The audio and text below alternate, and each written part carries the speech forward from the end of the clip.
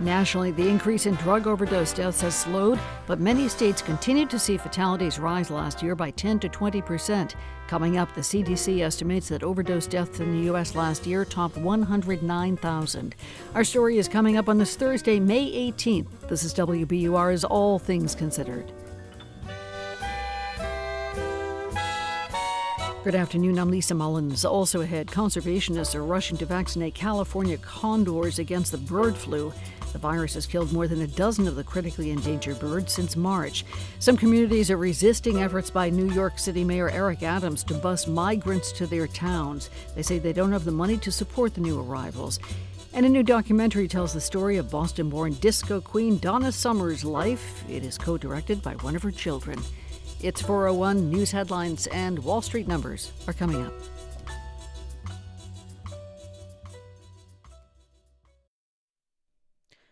Live from NPR News in Washington, I'm Lakshmi Singh. The Biden administration is set to announce more sanctions and export restrictions to counter Russia's aggression in Ukraine. Here's NPR's Tamara Keith. Ever since Russia invaded Ukraine, President Biden has worked to rally U.S. allies to punish Russia economically and weaken its war efforts through sanctions and other measures.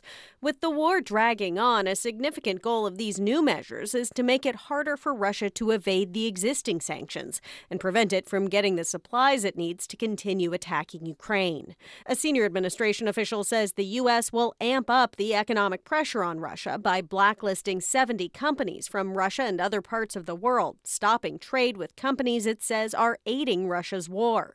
And it will bar access to the U.S. financial system for some 300 individuals, entities, vessels, and aircraft. Tamara Keith, NPR News, the White House. The U.S. announcement is expected in concert with other world leaders meeting at the G7 summit in Japan. But President Biden will not be joining other leaders of the Quad, Australia, India, and Japan, to talk about the security measures they're taking to counter China's expanding presence in the region. National Security Council spokesman John Kirby says plans are still in the works for Biden to head home after G7 to address a more pressing matter that also has global economic implications, the threat of a U.S. default unless there's a breakthrough in negotiations that raises the debt ceiling. Those trips, they can be rescheduled, and we will still have those discussions, absolutely. But what can't be rescheduled is the looming debt ceiling deadline. So far, Democrats are resisting Republican demands to link a debt limit increase to significant federal spending cuts. The top Democrat in the Senate says Congress needs to act quickly to regulate artificial intelligence.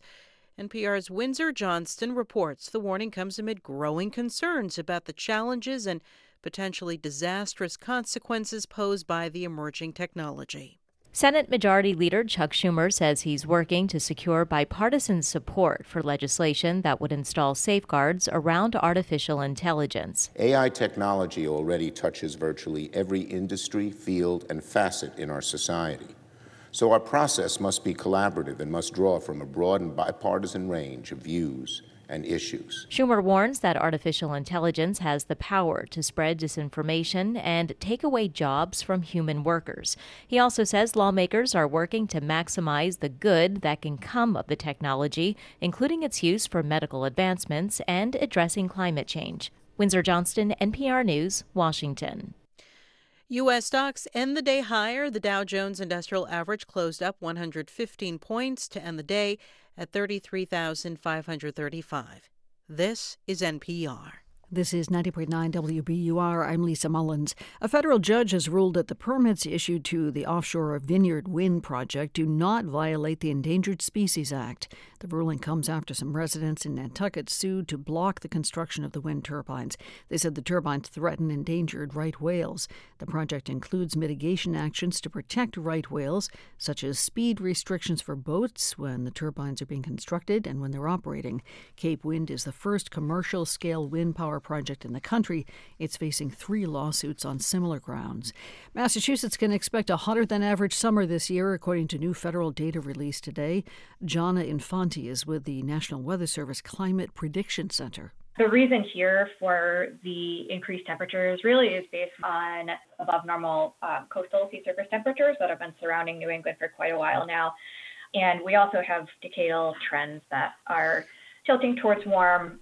Massachusetts also had the second warmest winter this past season. A former Bosnian prison camp supervisor was arrested in Massachusetts today. The U.S. Attorney's Office in Boston says Kamal Mirzic lied about being a wartime refugee in order to avoid prosecution for war crimes. Officials say he oversaw a notorious prison camp during the war in Bosnia and Herzegovina in the 1990s. Investigators say he was able to hide out in Swampscott, even becoming a U.S. citizen. He was released on $30,000 cash bond following his initial court appearance in federal court in Boston. And 2 dozen 19th century medals stolen from the Springfield Armory National Historic Site have been returned. The medals were bestowed upon 2 armory workers and brothers for their rifle shooting prowess more than a century ago. The awards were stolen from the armory in the 1990s.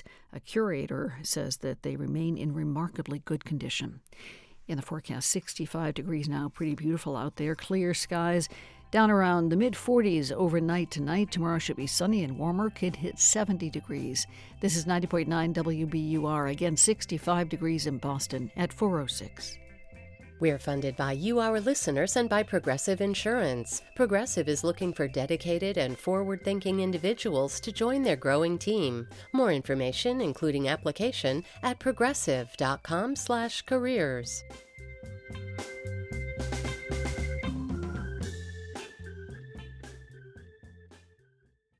It's All Things Considered from NPR News. I'm Ari Shapiro in Washington. And I'm Elsa Chang in Culver City, California.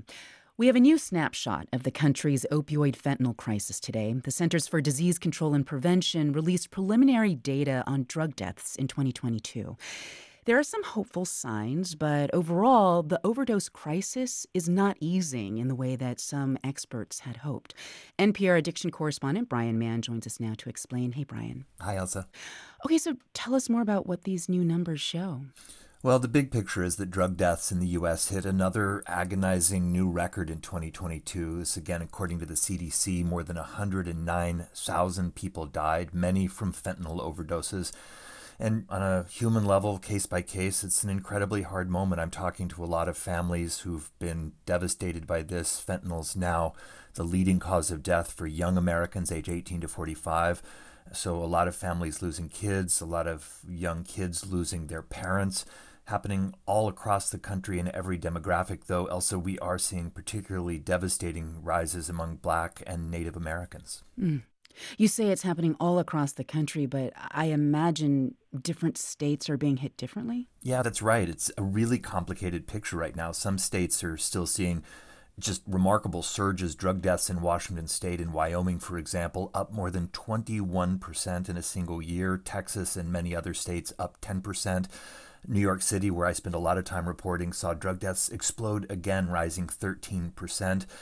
But there are some other points here. 2 states hit hard by the opioid fentanyl crisis, Maryland and West Virginia, actually saw some improvement. Fatal overdoses there declined by roughly 7%. Wow. So do we know why these particular differences that you're citing are happening? We don't, and that's one of the frustrating things. This drug data, unlike the data we got on COVID during the pandemic, is gathered really slowly, and it's kind of spotty and notoriously inaccurate. These preliminary CDC numbers we're talking about, they're just now telling us what happened back in 2022, and that makes the public health response really difficult. I spoke about this with Dr. Nora Volkov, who's head of the National Institute of Drug Abuse, and she acknowledged federal agencies grappling with this crisis are often sort of flying blind. What is happening right now, I don't know. If you want to actually be nimble and flexible and do the interventions on the basis of what you are observing, you need timely data. Otherwise, you're doing it with your eyes closed. So that's really tough, given that we're decades into this opioid crisis. We're still seeing only about 1 in 10 Americans with drug addiction getting health care or treatment. So it's dangerous and frustrating for families who are struggling with this. Yeah.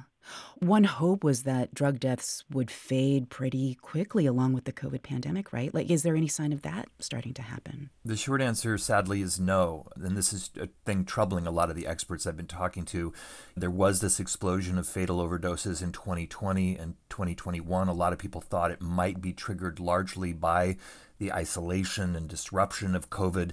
But Dr. Volkov says these new overdose death numbers suggest we're just not going to get that kind of quick relief. One could have expected is as many of the challenges that were imposed by the COVID pandemic are resolved, that we will see a decline in the number of overdose deaths. It's concerning that we have not seen that. The big factor, Elsa, keeping these death numbers high, it appears to be fentanyl, this synthetic opioid, which is just so powerful.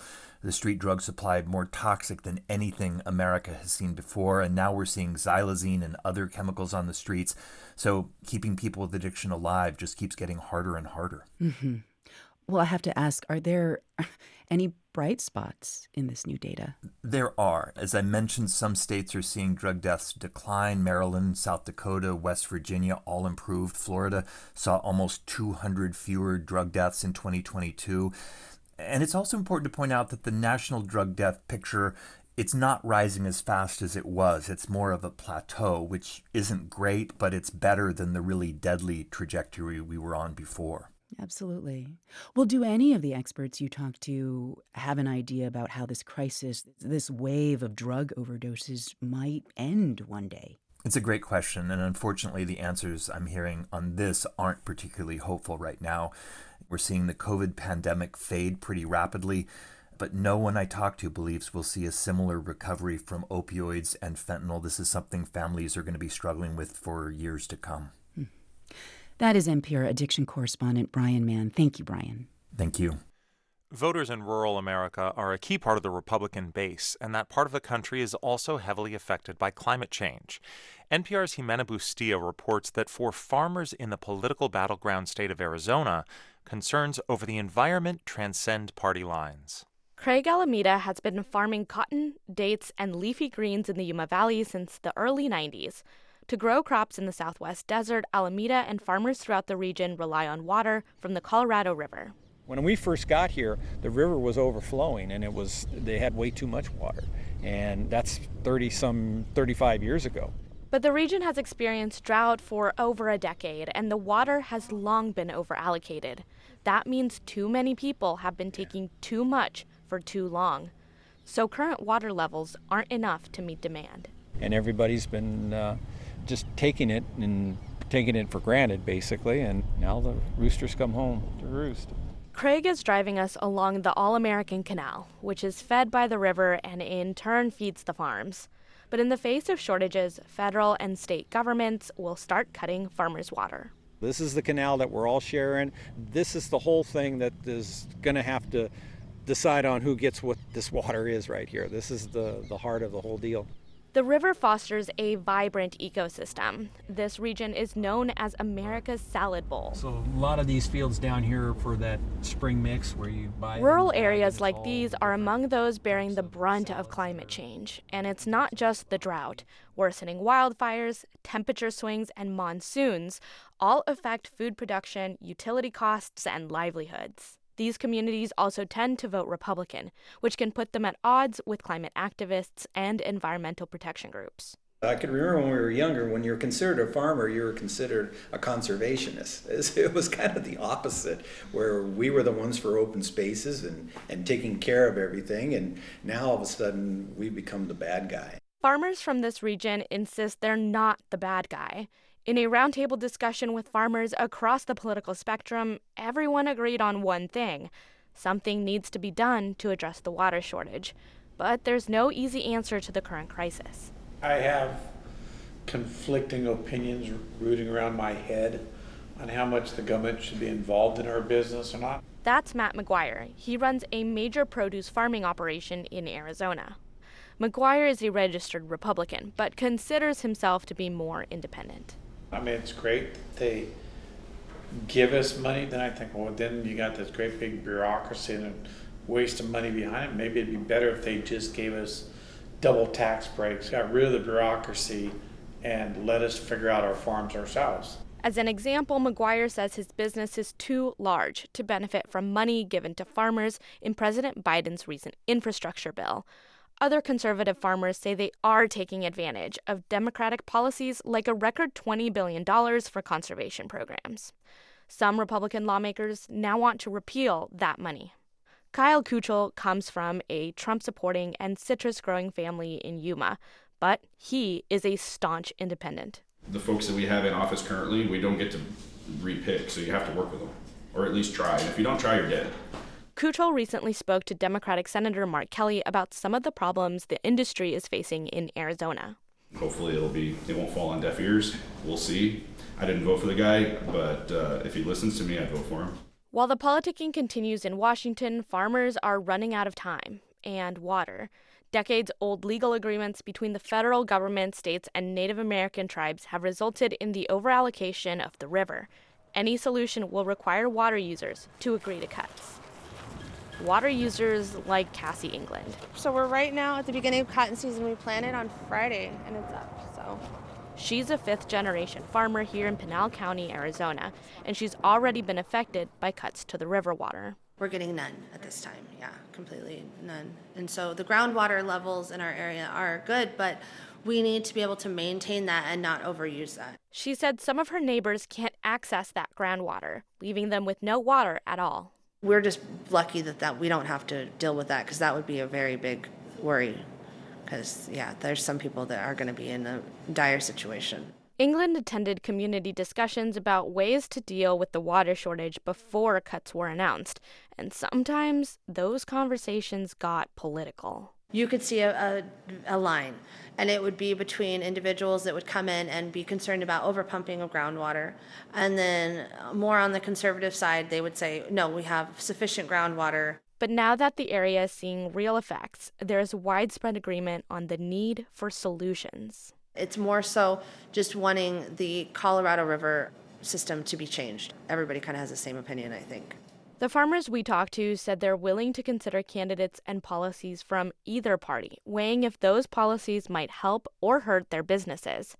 That could be key in Arizona, a pivotal state for both Democrats and Republicans in the 2024 election. Robert Medler with the agricultural lobbying group Western Growers says for farmers, addressing environmental concerns is beyond party politics. Whether it's your local councilman all the way up to the President of the United States, you're looking for action. You're looking for issues to be addressed. I think people just are frustrated because they don't see that, and they don't feel it. Medler fears any potential solution will be tied up in courts as states, tribes, and water users fight over agreements. But until an official resolution is reached, farmers will continue to adapt their practices in order to fill America's salad bowls. Jimena Bustillo, NPR News, Yuma, Arizona.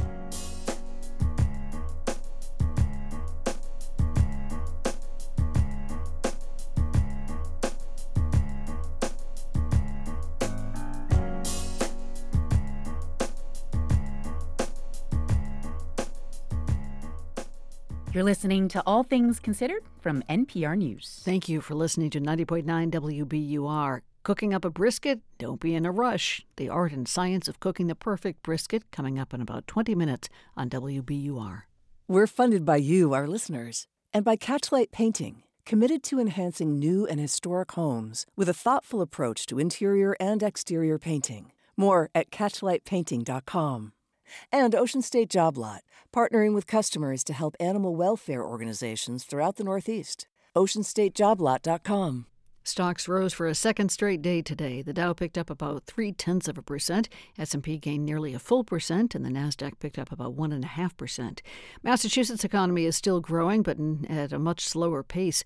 According to the UMass Amherst Donahue Institute, the state's gross domestic product grew at an annualized rate of 0.1% during the first 3 months of the year. That is down 2.9% in the final quarter of 2022. The institute predicts negative economic growth of 0.1% in the current quarter. It expects the GDP to shrink 0.6% in the third quarter. It's 4:19. We're funded by you, our listeners, and by Fidelity Investments, reminding you it's never too early to start saving for your child's future. Learn more about a tax-advantaged 529 college savings account and how you can use the money to pay for qualified expenses at fidelity.com/ufund. Fidelity Brokerage Services, LLC, member NYSE SIPC. Lots of blue up above. We should have clear skies into the night tonight. Not quite as chilly as last night was, falling to the mid-40s overnight. Another day of sunshine tomorrow. Breezy, a little bit milder, could reach 70 degrees. And then for the weekend, kind of mixed. Saturday, mainly cloudy, possible afternoon showers. Sunday may be damp to start, then sunshine by the afternoon. Again, 65 degrees in Boston. This is WBUR.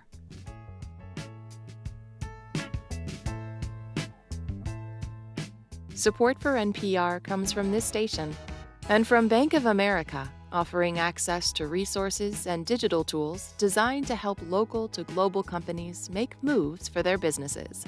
Learn more at bankofamerica.com/bankingforbusiness. And from Indeed, a hiring platform designed to streamline the hiring process. Indeed works to help businesses attract, interview, and hire candidates in one place. More at Indeed.com/NPR. This is NPR.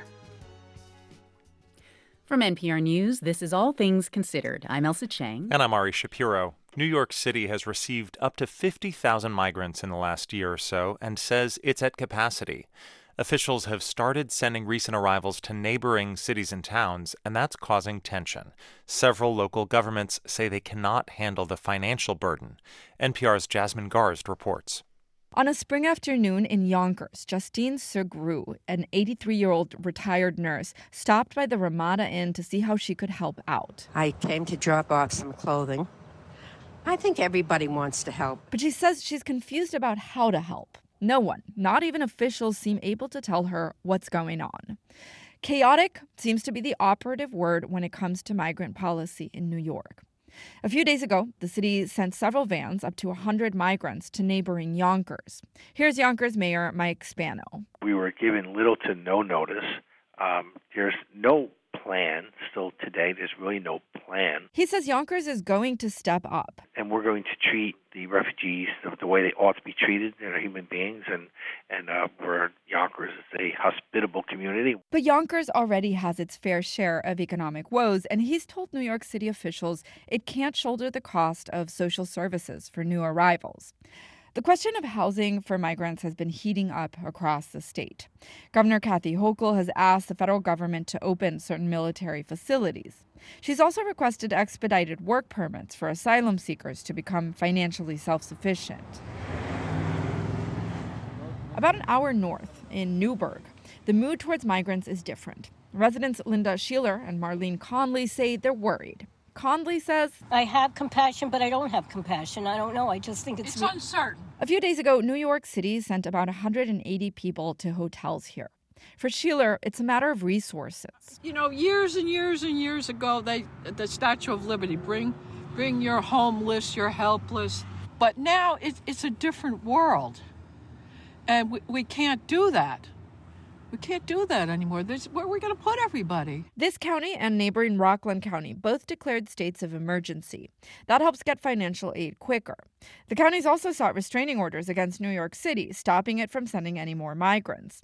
The orders were temporarily granted by a state Supreme Court judge. Here's Rockland County Executive Ed Day. This is incentivizing illegal immigration, and it does nothing to support our infrastructure or the hardworking citizens we elected to serve.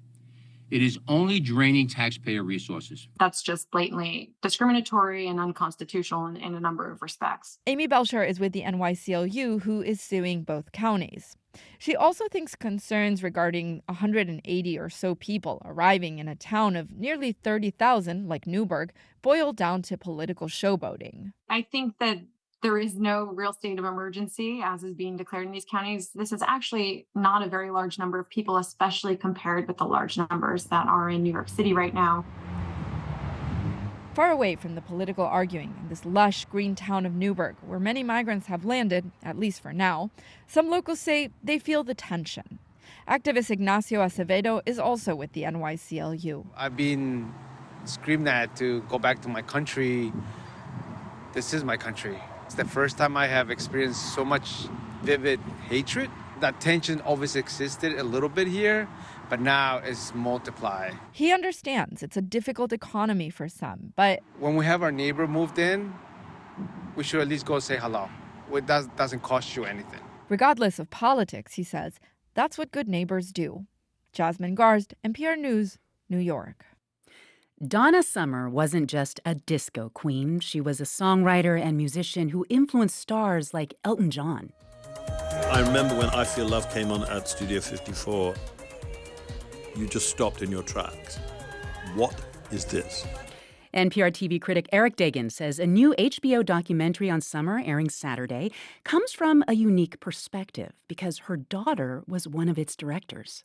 The film Love to Love You, Donna Summer reminds us that Summer's introduction to America's pop music charts in 1975 was a particularly steamy moment. Oh, love to love you, baby. Oh, love to love you, baby. That song, which gives the documentary its title, was a smash hit that led the record company to dub her the First Lady of Love. But as the singer herself would say, it fed a sultry image that was not her actual personality. I approach it as an actress. I'm not trying to be me. What I am there to do is to become the character. But Love to Love You struggles to explain who Summer actually was, despite including interviews with family members, archival clips, home movie footage, and input from her daughter, actress and director Brooklyn Sudano. Sudano co-directs the film with Oscar and Emmy-winning documentarian Roger Ross Williams. Here, her sister, Amanda Ramirez, speaks out on how secretive their mother could be. We were never allowed in her room. The door was always locked. We would find out things by reading newspaper articles they had clipped out and hidden in places. I actually remember the first time that we heard Love to Love You. Didn't even know it existed. Brooklyn came in the room and was like, have I got a song for you to hear?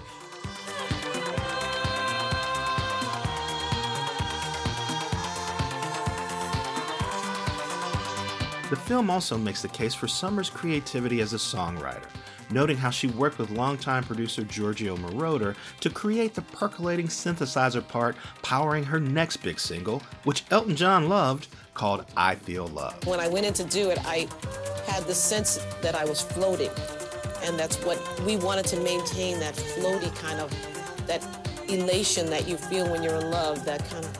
Born LaDonna Adrienne Gaines and raised in Boston, Summer grew up singing in church and moved to Germany for a production of the musical Hair, where she began making records. The film offers lots of performance footage and behind-the-scenes clips recounting her fights with her record company, abusive lovers, and struggle to be recognized as more than just a disco queen. But perhaps because Summer held back from her family, the film rarely digs deeply into any aspect of her life before moving on, especially when Brooklyn Sudano asks her uncle, Rick Gaines, about allegations his sister was molested by a church pastor. Uncle Ricky, Mom never talked about being abused by the pastor with me. Did she ever talk to you about it? Yes. He did a lot of damage to a lot of people. Did the devil's work better than most. It became a defining moment in her life. It's not easy when you don't tell. I have the ability to tell people, but how do you get out of it? Even Summer's death in 2012 from lung cancer is handled obliquely, with fleeting glimpses of what she went through provided by a few short stories from family members. Such pivotal moments deserve a bit more detail. Without them, the audience remains at a troubling distance. For those who only know Summer through hits like She Works Hard for the Money and Last Dance, HBO's film offers important context about her talent and lots of great performance footage. But like the artist herself, the film can also be frustratingly enigmatic, just when you want to know more. I'm Eric Deggans. So let's dance. Let's dance. Let's dance. Let's dance. Let's dance. Let's dance tonight. Let's dance. Let's dance for love. Yes, it's my last dance. This is NPR News. And this is 90.9 WBUR. Checking sports, the Red Sox take on the Padres and former Sox slugger Xander Bogaerts tonight in San Diego. Lefty James Paxton takes the hill for the Sox. Fellow southpaw Blake Snell throws for the Padres. First pitch is at 9:40 Eastern Time. Despite the recent dry weather, most of the state is free from drought conditions. According to today's U.S. Drought Monitor, only southeastern Mass and the Cape and Islands are listed as abnormally dry. That compares with a month ago when more than half the the state was considered abnormally dry. Overnight tonight, clear skies, should be not too chilly, about the mid-40s. Then tomorrow, sunny, breezy, a little milder, possibly hitting 70 degrees. It's 4:30. We're funded by you, our listeners, and by MathWorks, creators of MATLAB and Simulink, partnering with Mass Audubon to protect climate-resilient landscapes. MathWorks.com/Mass Audubon. And Comcast Business, with the Comcast Business Complete Connectivity Solution. It's cybersecurity, internet, and mobile, all from Comcast Business, powering possibilities. The U.S. military promised to implement policies that would counter extremism in its ranks. The services took in more than 200 reports of extremist activity just last year. So has the Pentagon made progress? We're really stalled out on an issue that's incredibly important. You know, it's like a drop of poison that can destroy all the water. That's On Point tomorrow at 10 on 90.9 WBUR, Boston's NPR news station. Live from NPR News in Culver City, California, I'm Dwayne Brown. The federal government could default on its loan obligations in 2 weeks if Congress and the White House fail to raise the debt ceiling, which refers to the legal amount of money that the government can borrow to pay off its current bills. Republican leaders say they won't raise the debt limit without sizable spending cuts to the Biden administration's budget.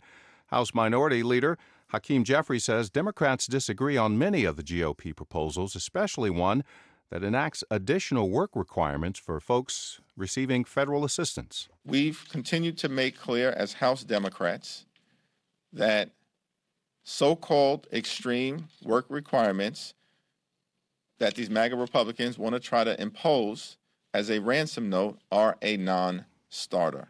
Jeffrey says lawmakers have never failed to raise the nation's debt limit, including 3 times during the Trump administration. In Texas, a bill banning gender-affirming care for transgender minors is headed to the governor's desk to be signed into law.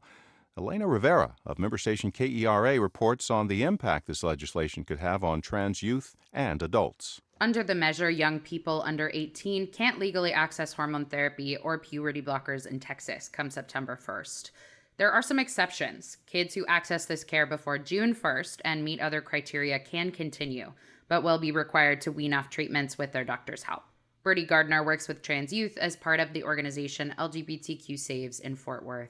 Gardner says he's already had friends leave the state. All of the legislation is just pushing out these adults that our kids need to see are here, that the state is just slowly making it uninhabitable. He's not sure what laws like this could mean for his work or his future in Texas as a trans adult. I'm Elena Rivera in Dallas. Stocks finished higher on Wall Street today after several companies reported better than expected earnings. This is NPR. This is 90.9 WBUR. I'm Lisa Mullins. The NAACP, that is Boston, and other community groups are taking legal action in the fight over new voting districts in the city. Lawyers for Civil Rights filed a motion on behalf of the organizations in U.S. District Court to ensure the new electoral map complies with the Federal Voting Rights Act. A previously approved map was tossed out after a federal judge ruled it likely violated the Constitution. The City Council must now go through the process of approving new voting restrictions again.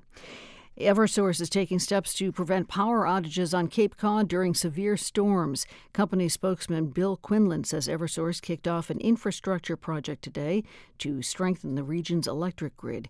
He says upgrades will include taller structures made of steel and more robust power lines that won't be broken as easily by fallen trees. Quinlan says the project will also tap into offshore wind for the electric grid. The significance of this project is that it will dramatically increase the access to clean energy for customers throughout Massachusetts. Quinlan says the project does not translate now to lower energy costs, but that could change down the road.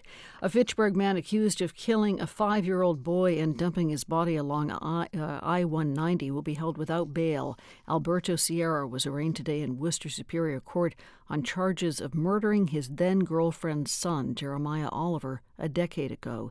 He allegedly put the body in a suitcase and discarded it along the highway in Sterling. Sierra pled not guilty to both charges. He'll be back in court at the end of May. If you plan to go to the beaches in Gloucester this summertime but don't live there, you'll have to make a reservation for parking. The City of Gloucester is requiring visitors to use the Blink a Mobile app to reserve parking at 3 of its beaches.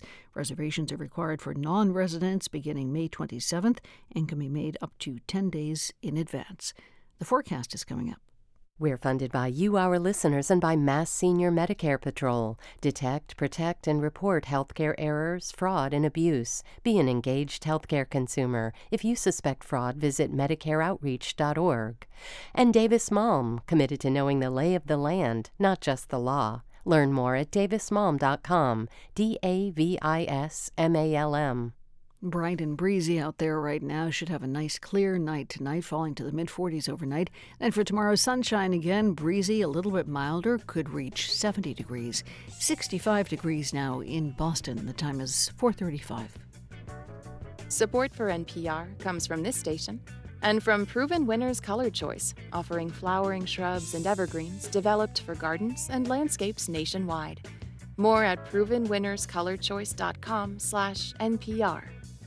From Mattress Firm, dedicated to providing personalized service with the goal of helping people achieve quality sleep. Customers can shop their range of products in-store or online at mattressfirm.com. And from the listeners who support this NPR station. This is All Things Considered from NPR News. I'm Elsa Chang in Culver City, California. And I'm Ari Shapiro in Washington. There's a vaccination effort underway in California, not for COVID or the ordinary flu. In fact, the patients are not even human. They are some of the largest birds in the world, California condors. Ashley Blackford is the California Condor Coordinator for the U.S. Fish and Wildlife Service, and she is overseeing the effort to vaccinate these endangered birds against the avian flu. Welcome to All Things Considered. Thanks, Ari. It's so nice to be here. How do you vaccinate a California condor? I'm picturing people climbing up cliffs with syringes to find enormous nests. Like, how does this work? Well, great question. And thankfully, that's not what we need to go through. Our California Condor Recovery Program actually has an intensive monitoring effort of our wild birds, and that includes annual trapping events where we do health checks on the birds. And so that will be our prime opportunity to vaccinate for avian influenza if we take that next step. And so are these birds just getting vaccinated on their annual checkups? Because there's real urgency here. I mean, more than a dozen have died since March. The condors are already critically endangered. You're facing some time pressure. We are. But first, before we start vaccinating the wild condors, we are implementing a trial. And that's what USDA approved, was for us to initiate a vaccination trial. First, we are starting with surrogate birds, which are going to be black vultures. We want to make sure that this vaccine that was developed for poultry is going to be safe for our wild birds. So we're testing it first in black vultures, and then we will vaccinate some of our captive birds as part of that trial as well. And then once we've gone through that kind of safety trial, seen an immune response from our birds, then we're going to flip and start vaccinating the wild birds. I think many people are aware of what a heroic and successful effort it was to bring the California condor back from the brink of extinction. Are you afraid that that progress could be undone by the avian flu right now? I mean, this definitely feels like a setback, in particular for our Southwest flock in Arizona. I mean, they have lost almost 20% of their wild flock. I will say, though, luckily, big picture for this program, the strategy around California condor recovery is that we have multiple populations on the landscape, and that by doing that, you have what the Fish and Wildlife Service refers to as redundancy on the landscape. And by having these multiple populations, you build resiliency to stochastic events like this, like a virus outbreak. We're talking about this iconic, majestic species that is critically endangered, but avian flu is affecting wild bird populations all over the country.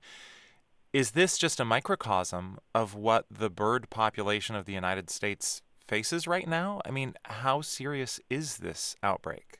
Well, we are seeing this virus impact wild populations at a unprecedented level. Why this particular strain seems to be having such high mortality rates in all sorts of species, we really can't say. It's just kind of the luck of virus evolution, I would say. But we have seen these virus outbreaks before. Early in the 2000s, West Nile came through, and they are novel viruses that wild birds are not exposed to. And so you can see these large spikes of mortality. And ideally, over time, we kind of reach an equilibrium with those viruses, and the birds gain natural immunity, and they're able to rebound. It's populations like the California condor that are very small, that don't have that robust population. We just take a really big hit because we don't have the depth of a population to allow for that natural immunity to build. And so that's really one of the reasons why we want to vaccinate, is because we don't have numbers that can sustain the time that it might take for these populations to gain an immunity.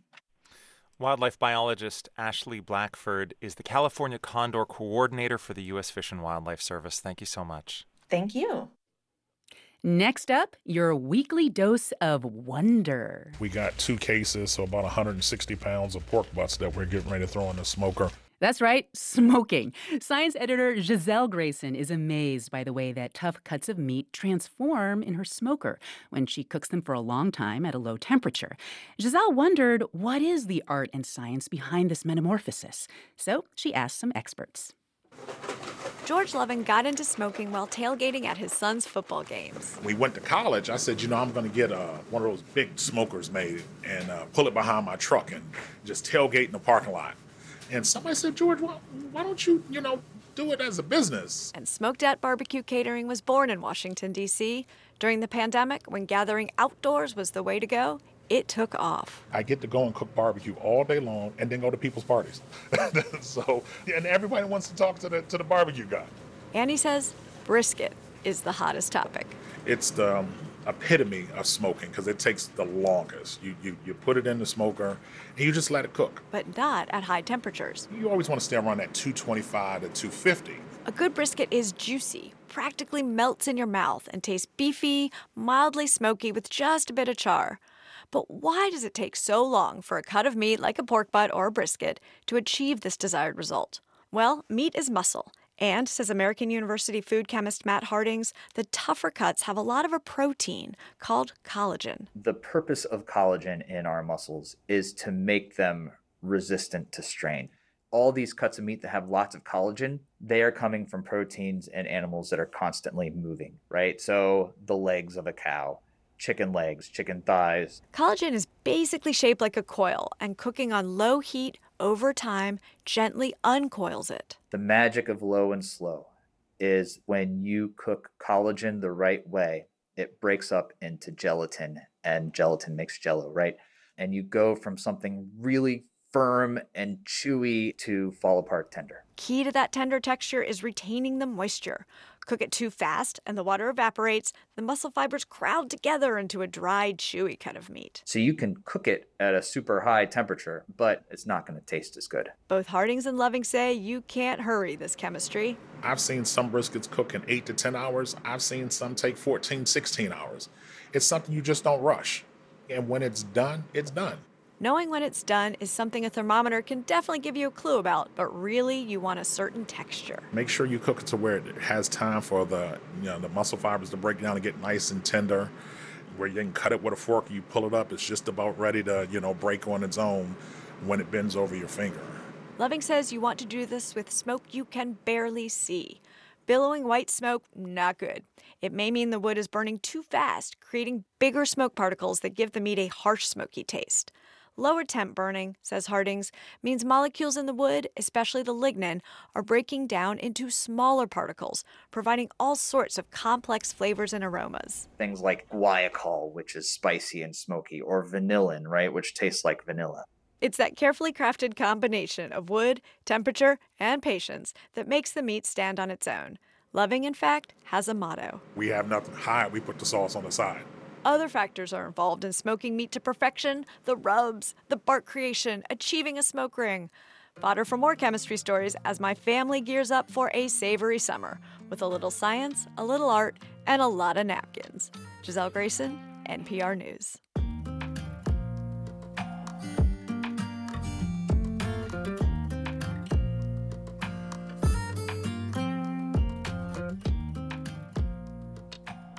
You're listening to All Things Considered from NPR News.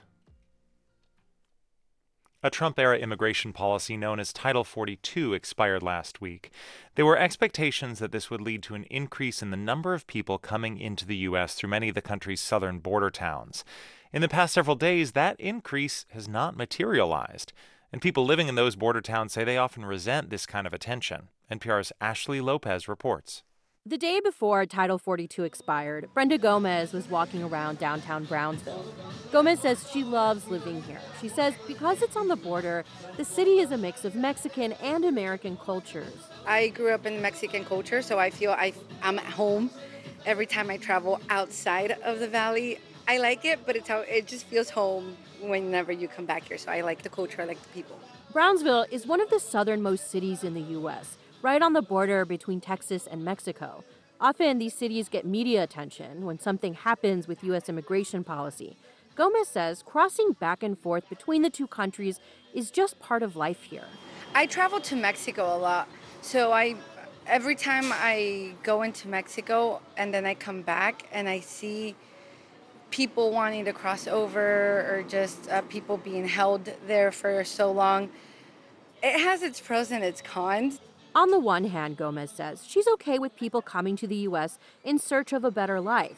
But she says people already living in these border towns need help too. Danny Marrero is with a group called Lupe, which is a generations-old community organizing group that works in the Rio Grande Valley. Immigration is something that is important for the families that are already here and the families that are arriving. But I think what we hear most is, for example, access to good-paying jobs, our infrastructure.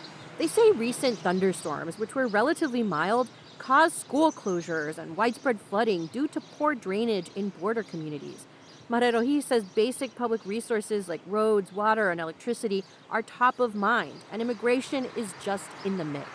I think where we get dismayed is when we hear like the state or national conversation or the way Governor Abbott, or at times even President Biden talks about the border. It just doesn't feel like they're ever talking directly to us. And the way the media and politicians talk about border towns and immigration is perhaps the biggest frustration. Rudy Flores works downtown near a border crossing. He says a lot of what he hears in the media doesn't really line up with his experience. They're making it seem worse than it is. It's just calm. They're just trying to get somewhere, and I don't mind it, honestly. He says he's lived in Chicago and Colorado, and he's happy to be back in Brownsville.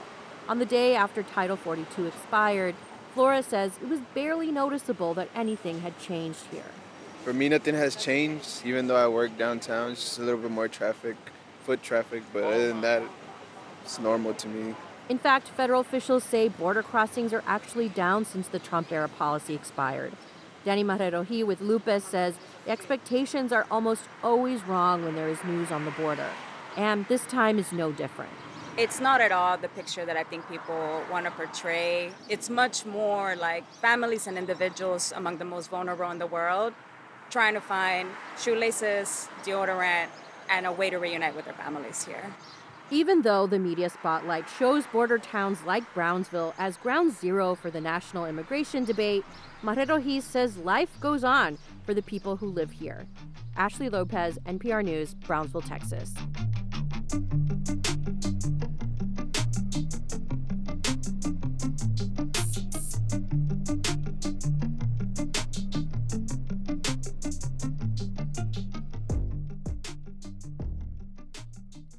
This is All Things Considered from NPR News. We're funded by you, our listeners, and by Dana-Farber Brigham Cancer Center, where everyone on your team specializes in your type of cancer. Learn more at danafarberbrigham.org. And the Peabody Essex Museum, presenting Spirits, Saring Sherpa with Robert Beer, closes May 29th. More at PEM.org. This is WBUR's All Things Considered. I'm Lisa Mullins. We hope you'll indulge us now so we can share something that's happening in our newsroom.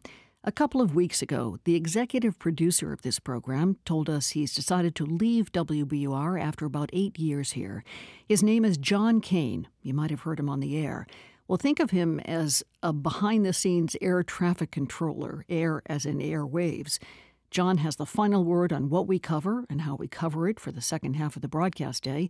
He writes and edits the news. He stands in the control room every afternoon to tell the engineer when to turn on my mic and tell me when to talk and for how long.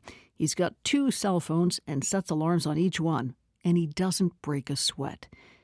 Newsrooms can be tough places with a lot of pressure and a lot of attitude. John never screams, never demeans, never swears, damn him. He quietly and respectfully corrects dopey editorial mistakes. Lisa, Tanner Houck actually pitched last night. And if you raise a concern with him, he'll tell you he'll follow up, and he does. Even if the answer is no, you can be sure he tried. John is leaving WBUR to take a job in public relations at Worcester Polytech. He'll be able to sleep later and have dinner earlier, and he'll have more time with his wife and Sheltie and catch more Bills games. And that's the thing that makes John Kane's departure from WBUR a little less painful. You can't help but want wonderful things for him. The Bills make me wanna shout, kick your heels up and shout, throw your hands up and shout, throw your head back and shout, come on now. WBUR supporters include CertaPro Painters, professional exterior and interior painting for your home or business. Learn more about their painting services at CertaPro.com. That's Certa with a C. And UMass Chan Medical School, ranked by U.S. News & World Report as best in New England for primary care education. Learn more at umassmed.edu. This is All Things Considered from NPR News. I'm Ari Shapiro. And I'm Mary Louise Kelly. The new novel, The Guest, unfolds against a backdrop of wealth. It is high summer. We're in the Hamptons on Long Island. Everyone is rich. Everyone is attractive. The champagne is iced. The beaches and the pools are perfect, sparkling, serene. And the main character, Alex, moves among them like a walking one-woman wrecking ball. She is a 22-year-old sex worker trying to leave that life behind. The Guest is Emma Cline's second novel, following her barnstormer hit of a first novel, The Girls. Emma Cline, hi. Hi.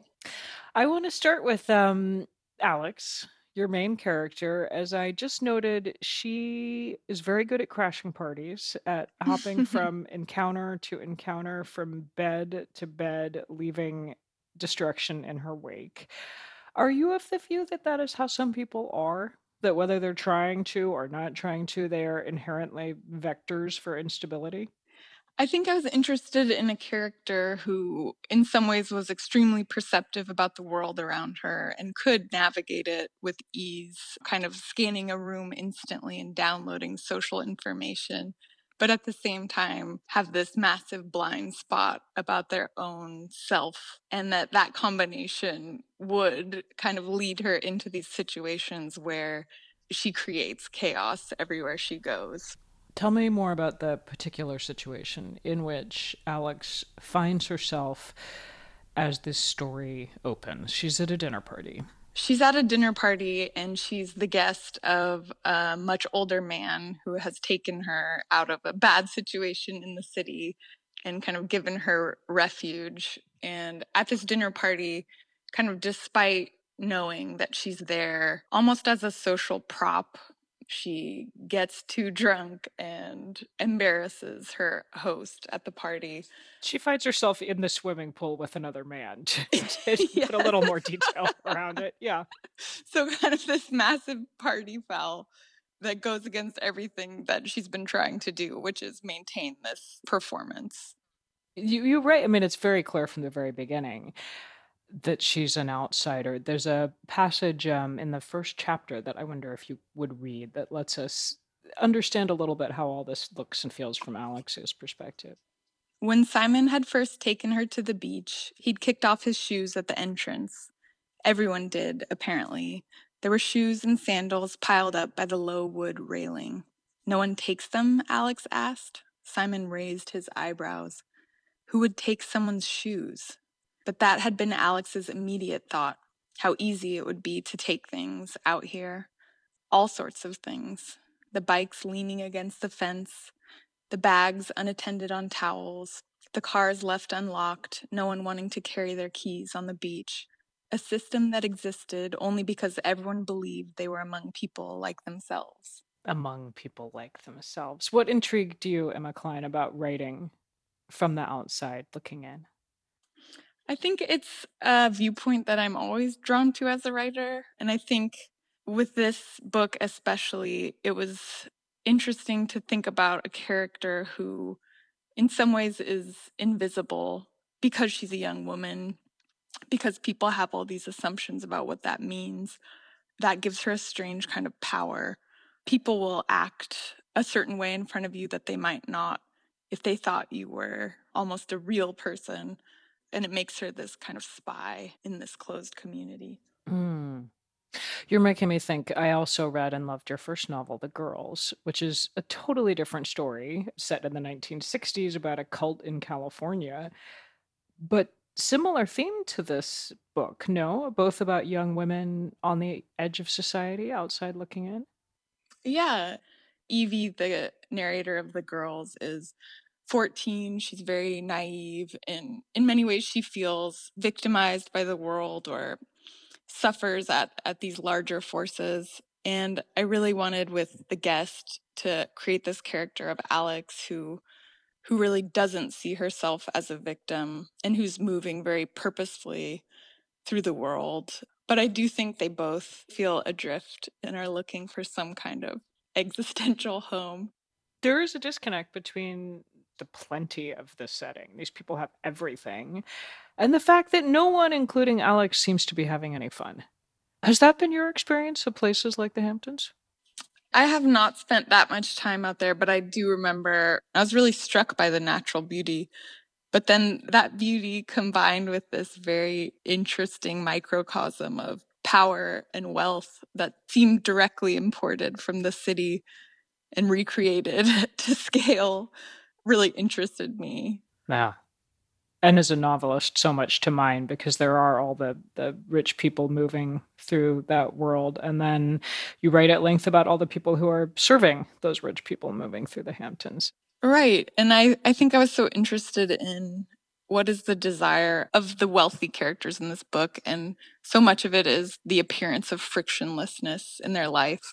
But then I was thinking, who has to put in the labor to ensure this false reality of frictionlessness and endless pleasure? And those are kind of the domestic workers or the people like Alex, people who are brought in very specifically to perform this fake reality. You're making me think of the line you wrote about Alex. I think she's watching a gardener at work. And to your point about this life is supposed to be frictionless and serene and perfect. And yet it requires, was it a violent assault? Was that your words?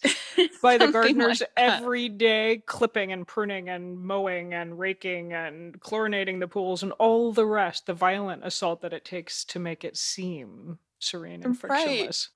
And then it takes a kind of willful blindness to not see that labor, but that everyone kind of agrees to not see it.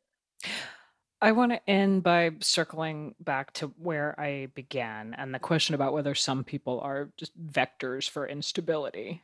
The character of Alex, she was utterly mesmerizing, and she was also really hard to root for. And I wonder why you chose to build a story around a character who doesn't seem to really want to do better or resolve her situation. She doesn't really evolve as the novel plays out. Yeah, I think I resist some of the classical narratives in a book or a movie that the character should learn something by the end, that there should be a moral, because I find life is so often not like that. I find that people often don't change. There isn't a moral to a lot of our experiences. And it really came down to this is going to be like a character study. We're going to see what this character sees. We're going to move with her through this world. And hopefully there's a tension that will carry you along. The novel is The Guest. The author is Emma Klein. Emma Klein, this has been a pleasure. Thank you so much. Thank you so much.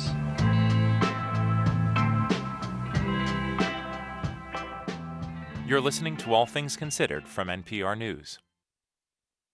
Support for NPR comes from this station and from Progressive Insurance with Snapshot, which monitors safe driving habits to determine a personalized rate. at progressive.com. Not available in California and North Carolina or from all agents. From Keeper, a password manager designed to keep passwords secure and protect against cyber attacks. Websites and app logins are accessible across devices, and passwords are shareable. More at keepersecurity.com. From Subaru, with the 2023 Subaru Forester, featuring standard symmetrical all-wheel drive and safety technology. Love, it's what makes Subaru, Subaru. Learn more at Subaru.com. And from the sustaining members of this NPR station. We're funded by you, our listeners, and by Xfinity Internet, announcing Xfinity 10G network, so everyone at home can be online, even peak hours. Xfinity from Comcast, the future starts now. And Office of the Massachusetts State Treasurer. Check to see if you have unclaimed property at findmassmoney.com. I'm here and now host Scott Tong, and this is 90.9 WBUR FM Boston, 92.7 WBUA Tisbury, and 89.1 WBUH Brewster. Listen anytime with our app or at WBUR.org. WBUR, Boston's NPR news station.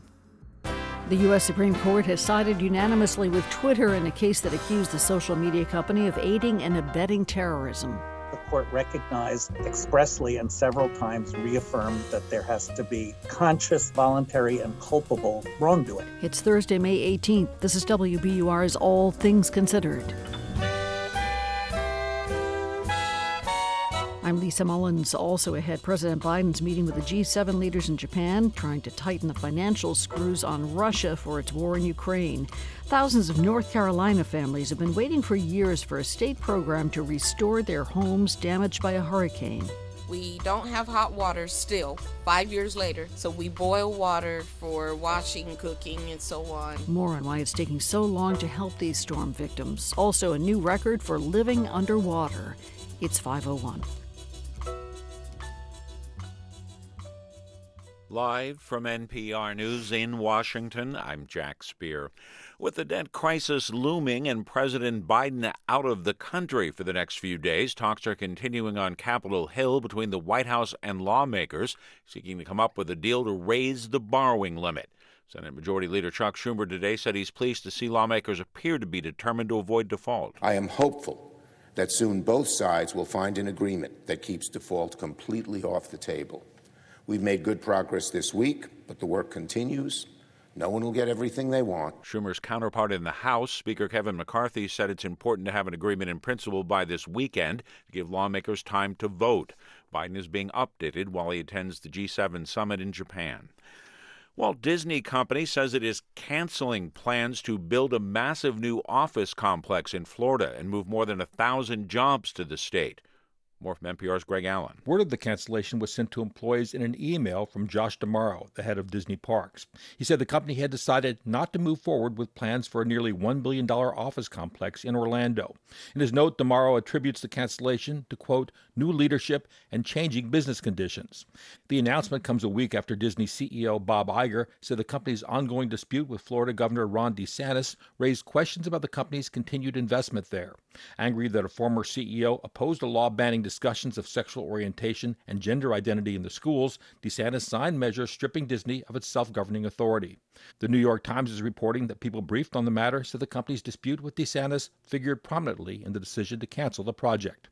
Greg Allen, NPR News, Miami. A federal judge is holding a hearing to decide whether a lawsuit over Georgia's congressional map should go to trial. It's one of several ongoing redistricting challenges that could shape the 2024 elections. Sam Greenglass with member station WABE has more. Republican lawmakers redrew the maps after the 2020 census, but a coalition of civil rights groups say the maps dilute the power of black voters in violation of the Voting Rights Act. The state says the maps are fair and should be upheld. A judge kept them in place last year for the 2022 midterms, but now has to decide whether they should hold for the rest of this decade. One important factor will be a U.S. Supreme Court decision expected soon on on Alabama's maps, which could sharply limit some Voting Rights Act protections. For NPR News, I'm Sam Greenglass in Atlanta. With interest rates still relatively high and inventory low, sales of previously owned homes fell last month by their biggest annual amount in 11 years. National Association of Realtors says sales of previously owned homes fell 3.4% in April from the previous month. Compared to the same period a year ago, sales dropped a whopping 23.2%. Prices have also continued to come down. On Wall Street today, the Dow is up 115 points. The Nasdaq rose 188. This is NPR. This is 90.9 WBUR in Boston. I'm Lisa Mullins. Investigators say the Lynn Woods fires that have been burning for about a week now were set. State Fire Services spokesman Jake Work says 400 acres of brush and woods burned as a result of at least 8 fires that were set. Some of those fires came very close to people's homes, and under these dry, windy weather conditions that we've been having, fire becomes unpredictable and especially dangerous to firefighters. Work says the state cannot say why it believes the fires were set just yet. He says a reward of up to $5,000 is available to anyone who provides information that leads to an arrest. Attorney General Andrea Campbell is throwing her support behind a new effort to protect transgender students from discrimination in school athletics. She's leading a group of state attorneys general that wants the Biden administration to update Title IX regulations. Title IX prohibits discrimination based on gender in federally funded education programs and activities. The coalition wants new language to prohibit bans on transgender athletes from joining teams that align to their gender identity. And U.S. Senator Elizabeth Warren continues to criticize government regulators over their handling of recent bank failures. At a Senate Financial Committee hearing today, Warren said allowing J.P. Morgan Chase, America's biggest bank, to buy the failed First Republic Bank poses serious risk to the financial system. She asked acting comptroller of the currency, Michael Hsu, about bids for First Republic from smaller banks, which she says would have posed exponentially less risk. Did you just ignore the fact that a failure at J.P. Morgan would blow a hole in our banking system that would be 8 times more than the destruction to the financial system and let them grow by $200 billion? Hsu said more factors than the size of the merger had to be taken into consideration when weighing the J.P. Morgan Chase deal. In the forecast, pretty lovely out there. Still clear skies tonight, down around the mid-40s. Tomorrow should be beautiful again. Sunny, a little bit warmer than today has been. Could hit 70 degrees. 65 degrees now in Boston under sunny skies. It's 5:06. We are funded by you, our listeners, and by BritBox with the new season of Grace, based on the detective novels by Peter James. Grace and more original series, including The Bay and Karen Peary, are streaming at BritBox.com/NPR. This is All Things Considered from NPR News. I'm Elsa Chang in Culver City, California. And I'm Ari Shapiro in Washington. Can you imagine spending 79 days underwater? No. Well, the scientist known as Dr. Deep Sea does not have to imagine it. He's living it. And Elsa, you caught up with him today. That's right. It was a delightful conversation that's coming up in a few minutes. But first, let's head to the Supreme Court, which handed social media companies a major victory today. It was the first test case involving a legal shield adopted 27 years ago to protect internet companies from lawsuits. NPR legal affairs correspondent Nina Totenberg reports. In 2 separate cases, the families of people killed in terrorist bombing attacks sued Twitter, Facebook, and YouTube, claiming that the companies had violated the Federal Anti-Terrorism Act, which specifically allows people to sue for aiding and abetting terrorism. The families allege that the companies did more than passively provide platforms for communication. Rather, they contended that by recommending ISIS videos to those who might be interested, the internet platforms were seeking to get more viewers and increase their ad revenue, even though they knew that ISIS was using their services as a recruitment tool. But today, the Supreme Court unanimously rejected those claims. Writing for the court, Justice Clarence Thomas said that the social media companies' so-called recommendations were nothing more than agnostic algorithms that navigated an immense ocean of content in order to match material to users who might be interested.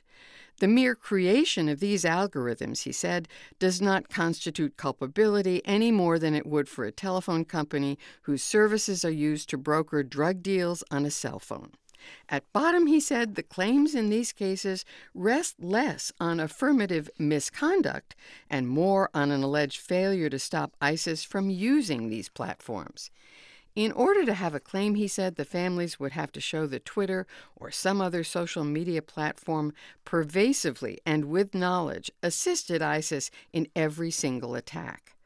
Columbia University law professor Timothy Wu, who specializes in this area of the law, reads the tea leaves of today's decision as less than hopeful for those who wanted the court to curb the scope of Section 230 in this case. 230 is the shorthand for the law enacted to shield Internet platforms from being sued for other people's content. I think there was a lot of hope, and frankly, I think the Biden administration was maybe hoping that the task of 230 reform would be undertaken by the Supreme Court as opposed to by Congress. But I think this puts new pressure on Congress to do something. Even though, as he observes, Congress seems to have great difficulty doing most things these days. But lawyer Andrew Pincus, who filed a brief on behalf of the U.S. Chamber of Commerce in this case, sees today's decision as a victory for free speech and a vindication of Section 230's protections from lawsuits for Internet platforms. There are significant downsides in imposing liability on companies that have internet platforms, like the companies in these cases, because what Congress said it wanted was to facilitate broad online debate and to make those platforms accessible to everyone. Section 230, of course, does have a provision encouraging internet companies to police their platforms to remove harassing, defamatory, and false content. And while some companies point to their robust efforts to take down such content, Twitter, the company that won today's case, is now owned by Elon Musk, who since acquiring the company has fired lots of people who were charged with eliminating disinformation and other harmful speech. While today's decision was a huge victory for Twitter and other social media platforms, many questions remain unresolved. The lower courts, for instance, have almost uniformly ruled that people alleging defamation, harassment, and other harms cannot sue Internet companies the way that they would sue a newspaper, for instance. The Supreme Court has so far never ruled on those issues, but today's decision could be a harbinger. Nina Totenberg, NPR News, Washington. This week, Ukraine made one of its highest-profile arrests on corruption charges. A person no less than the head of Ukraine's Supreme Court. NPR's Joanna Kakissis reports it's part of an ongoing crackdown on corruption. Vsevolod Knyazev was elected president of Ukraine's Supreme Court in 2021. Just 43, he seemed to have a long career ahead of him. But earlier this year, Ukrainian authorities began investigating Knyazev after receiving a tip that he was accepting bribes. He was like organizer of the scheme. Tatiana Shevchuk is with Ukraine's Anti-Corruption Action Center. Because it was not like he just influenced the other judges pushing them, he was distributing money. Shevchuk says the top judge allegedly promised other judges a cut of the bribes if they backed a favorable opinion for a company controlled by mining tycoon Konstantin Zhivago. The tycoon is already wanted on suspicion of embezzlement and is in France. He allegedly gave the Supreme Court head $2.7 million. I think people were more outraged because of the sum of the bribe and because it happened right now during the wartime. Knyazev denies the charges.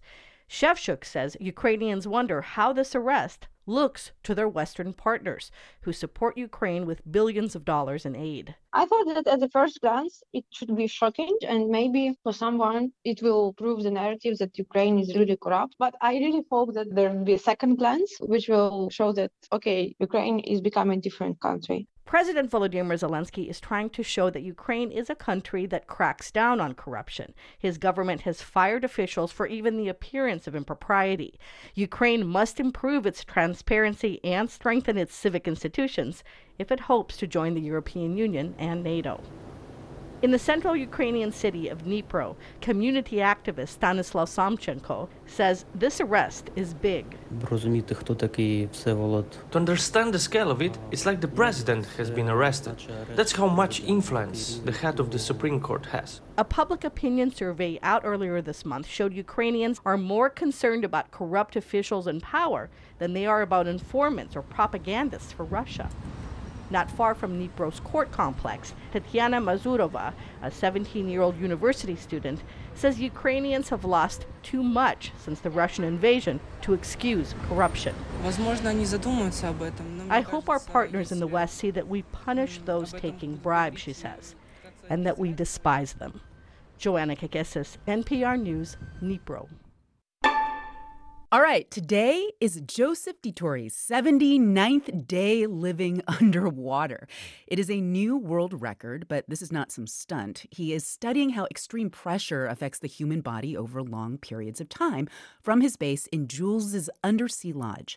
It's a tiny, sweet, deep in the tropical waters of the Florida Keys, and he's teaching online classes, spreading his love for science, technology, engineering, and math with thousands of students. We spoke with him just 2 days into this grand experiment, and Joe DiTorre is back with us again today. Welcome back. Hey, thanks for having me again. I really love NPR ATC. Thank you for that. Okay, well, first, Joe, I have to ask, how are you feeling? Because when my co-host Juana Summers spoke with you in early March, I know that you were kind of worried about some of the psychological effects of isolation, like, no sunlight, the constant aloneness. How is it going? So I'll tell you that it's taken a toll on me a little bit. Lack of tactile, lack of motherly love, if you will. You mean physical touch, the lack of physical touch. Lack of physical touch, exactly. I get a lot of interaction with people, but not a lot of tactile. Well, what about your physical health? How is that going right now? Physical health is in great. You shouldn't be allowed to be this good. Oxidative stress is down. Every single inflammatory marker in my body is down. My cholesterol is down by 70 points. Wow. Collagen is up. Oh, I'm terrific. Maybe I need to go underwater for 100 days.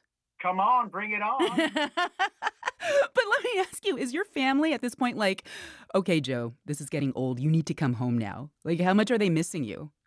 Oh, my girlfriend is like, listen to me. You're doing 100 days, not 100 days and 1 minute. You're doing 100 days.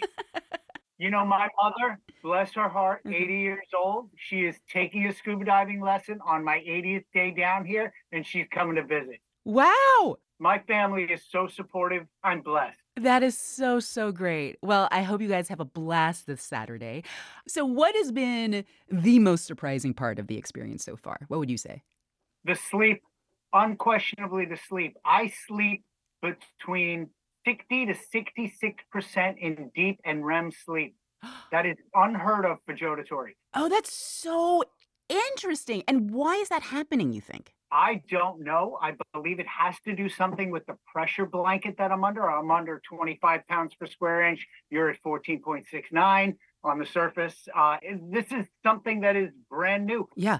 Wait, so does that mean you have more vivid dreams? You have longer dreams? Does it mean you feel more well-rested when you wake up? I feel much more well-rested when I wake up. I sleep only about 6 hours a night, but 4 hours of that is in deep or REM.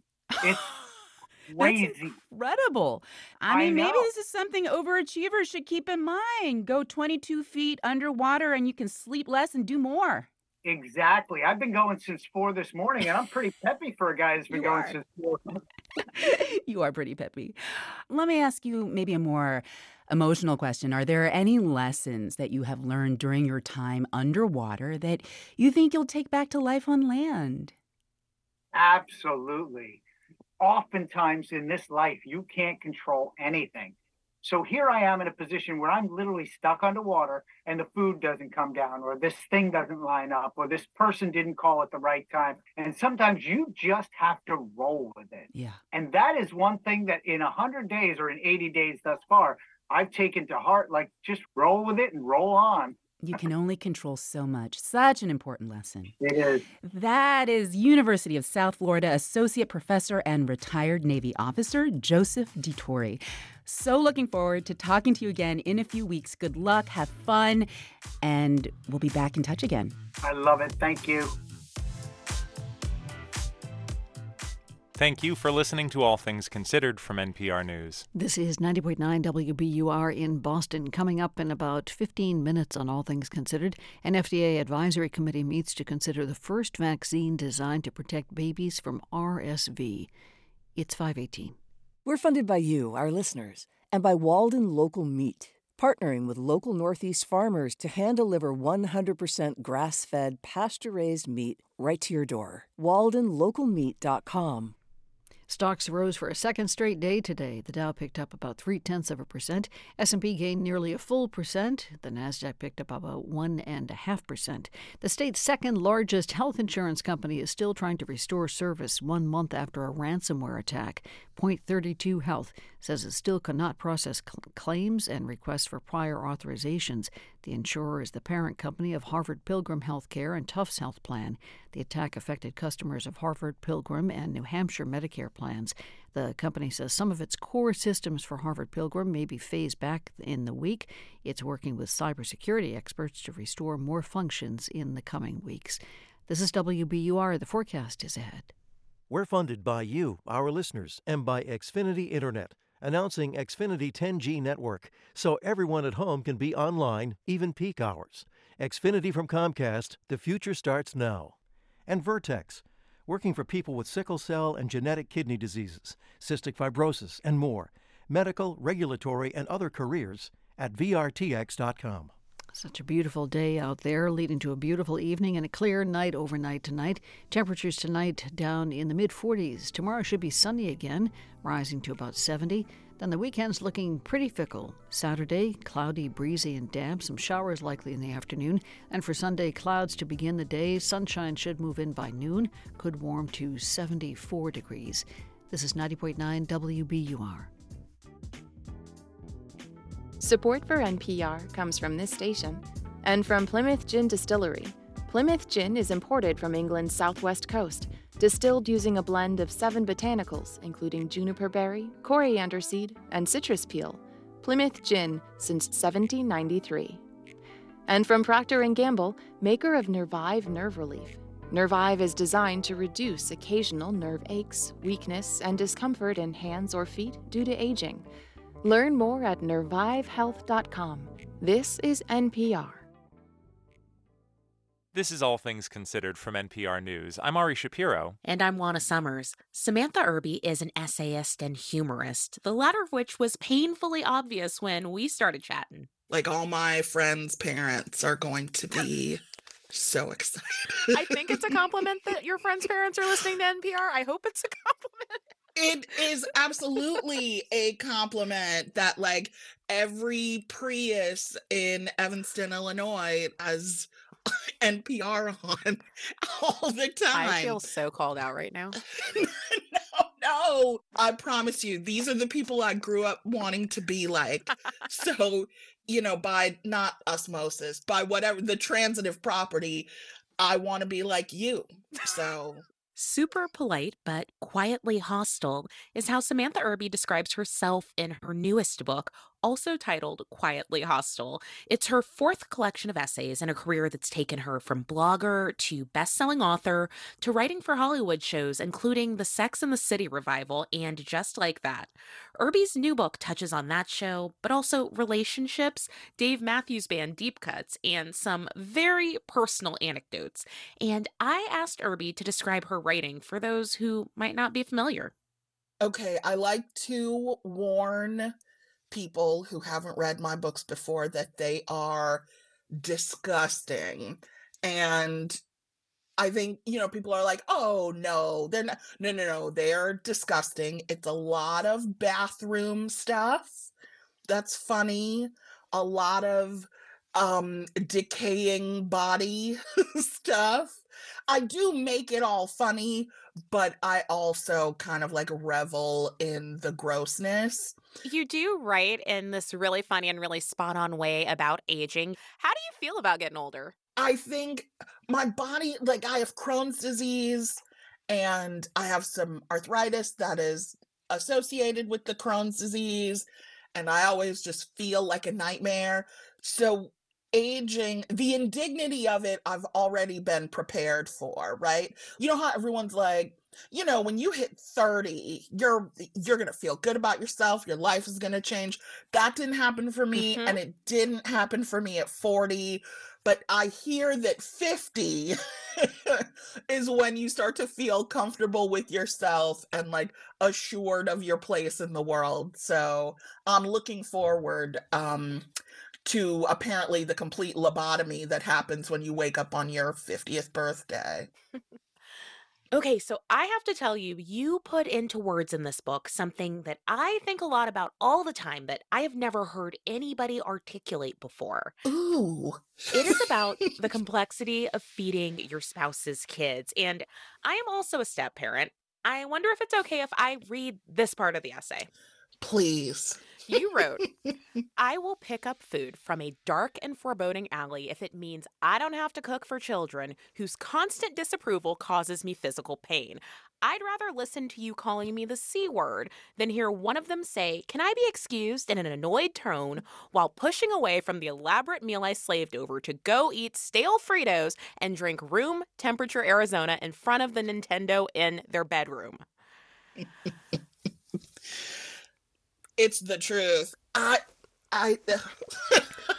Nothing is more crushing. Like if you ask them if they like your clothes, they do not. If you ask them if they like the music you put on, they do not. And it's sad because unfortunately for me, I'm a person who like seeks validation, even from a kid, which is maybe the most embarrassing thing I could ever say. But like the meal stuff, it's like I diced and I chopped and I sauteed. And I mean, I don't need them to throw a parade when I serve it, but I kind of want them to throw a parade, right? You also write about your parents in this book, and I'm wondering if you can tell us a little bit about them and what your relationship with them was like. My parents both died separately. I was 18. My mom had multiple sclerosis, which is devastating. My dad was like a ne'er-do-well. They had gotten divorced when I was 4. He's kind of in and out of my life. And like, I don't know them, you know, because your parents don't really show you their adult self. At least mine didn't. And so I think my specific like grief, oh God, what word can I use other than journey, experience has been like, God bless them for getting together and having me. The situation is sad, but I am not sad. Does that make sense? It does. I mean, the thing that you wrote in your book about both of your parents that really stuck with me was the part where you ask yourself this kind of unanswerable question about whether it's bad that you don't miss them and whether you're supposed to keep a candle burning for someone whose voice you don't remember. And I mean, I thought about that a lot because my mother is still alive. I haven't spoken to my father in decades at this point. And people always ask me if I feel bad about that. And it's like, am I supposed to? I feel like I'm living my life, you know? Right. Yeah. I mean, I think people who say things like that assume, and I don't mean to say anything about your dad because I don't know him, but he sounds a lot like yours. He sounds a lot like yours. Okay, good. So like people assume you had like good parents who were sweet and took care of you, and it's like I didn't. So we had our time. I cried a lot in my teens, and then like you got to keep moving. Okay, I'm going to make a hard right turn here. You touch on so much in this book, that love for Dave Matthews, but you also write about porn and self-pleasure, and there's even a whole list of things and places that you have peed over the past few years. So I am curious, in putting this book together, was there ever any moment where you looked at something you wrote and were just like, nah, that cannot go in this book? Did you ever have a moment like that?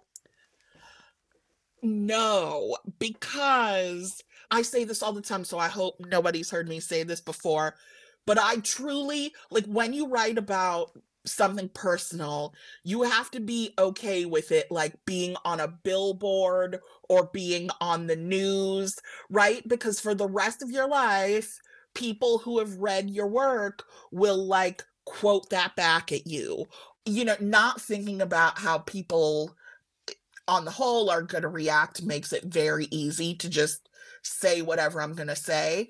And then as soon as the thing is done, I immediately send it to my editor so that I can't take it back or waste the words or whatever. It's fine. You want to talk about it? Great. You're disgusted by it and want to skip ahead? That's fine too. I turn it in without thinking and I'm like, well, it's in the world's hands. There's nothing I can do. Author Samantha Irby. Her latest book is Quietly Hostile. Samantha, thank you so much. Thank you for having me. This was a dream. You're the best. You're the best.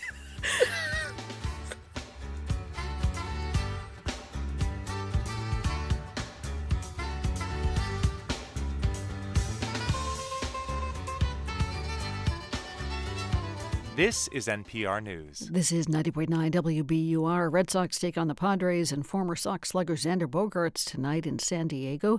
Lefty James Paxton takes the hill for the Sox. Southpaw Blake Snell throws for the Padres. First pitch is at 9:40. In the forecast overnight tonight, clear skies for us, not quite so chilly as last night, falling to the mid-40s. And for tomorrow, sunny, breezy, a little milder, could reach 70 degrees. This is WBUR. We're funded by you, our listeners, and by Certa Pro Painters, professional exterior and interior painting for your home or business. Learn more about their painting services at CertaPro.com. That's Certa with a C.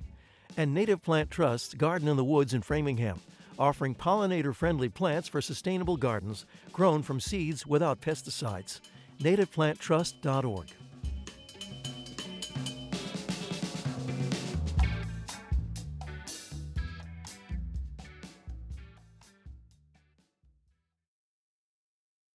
At NPR, we don't just sit in the host chair. We take the shows to the news and find the voices you need to hear.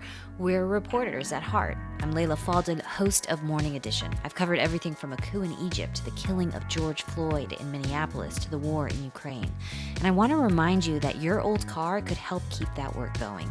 Donate it to this station and it will go towards keeping our reporters in the field. Here's how.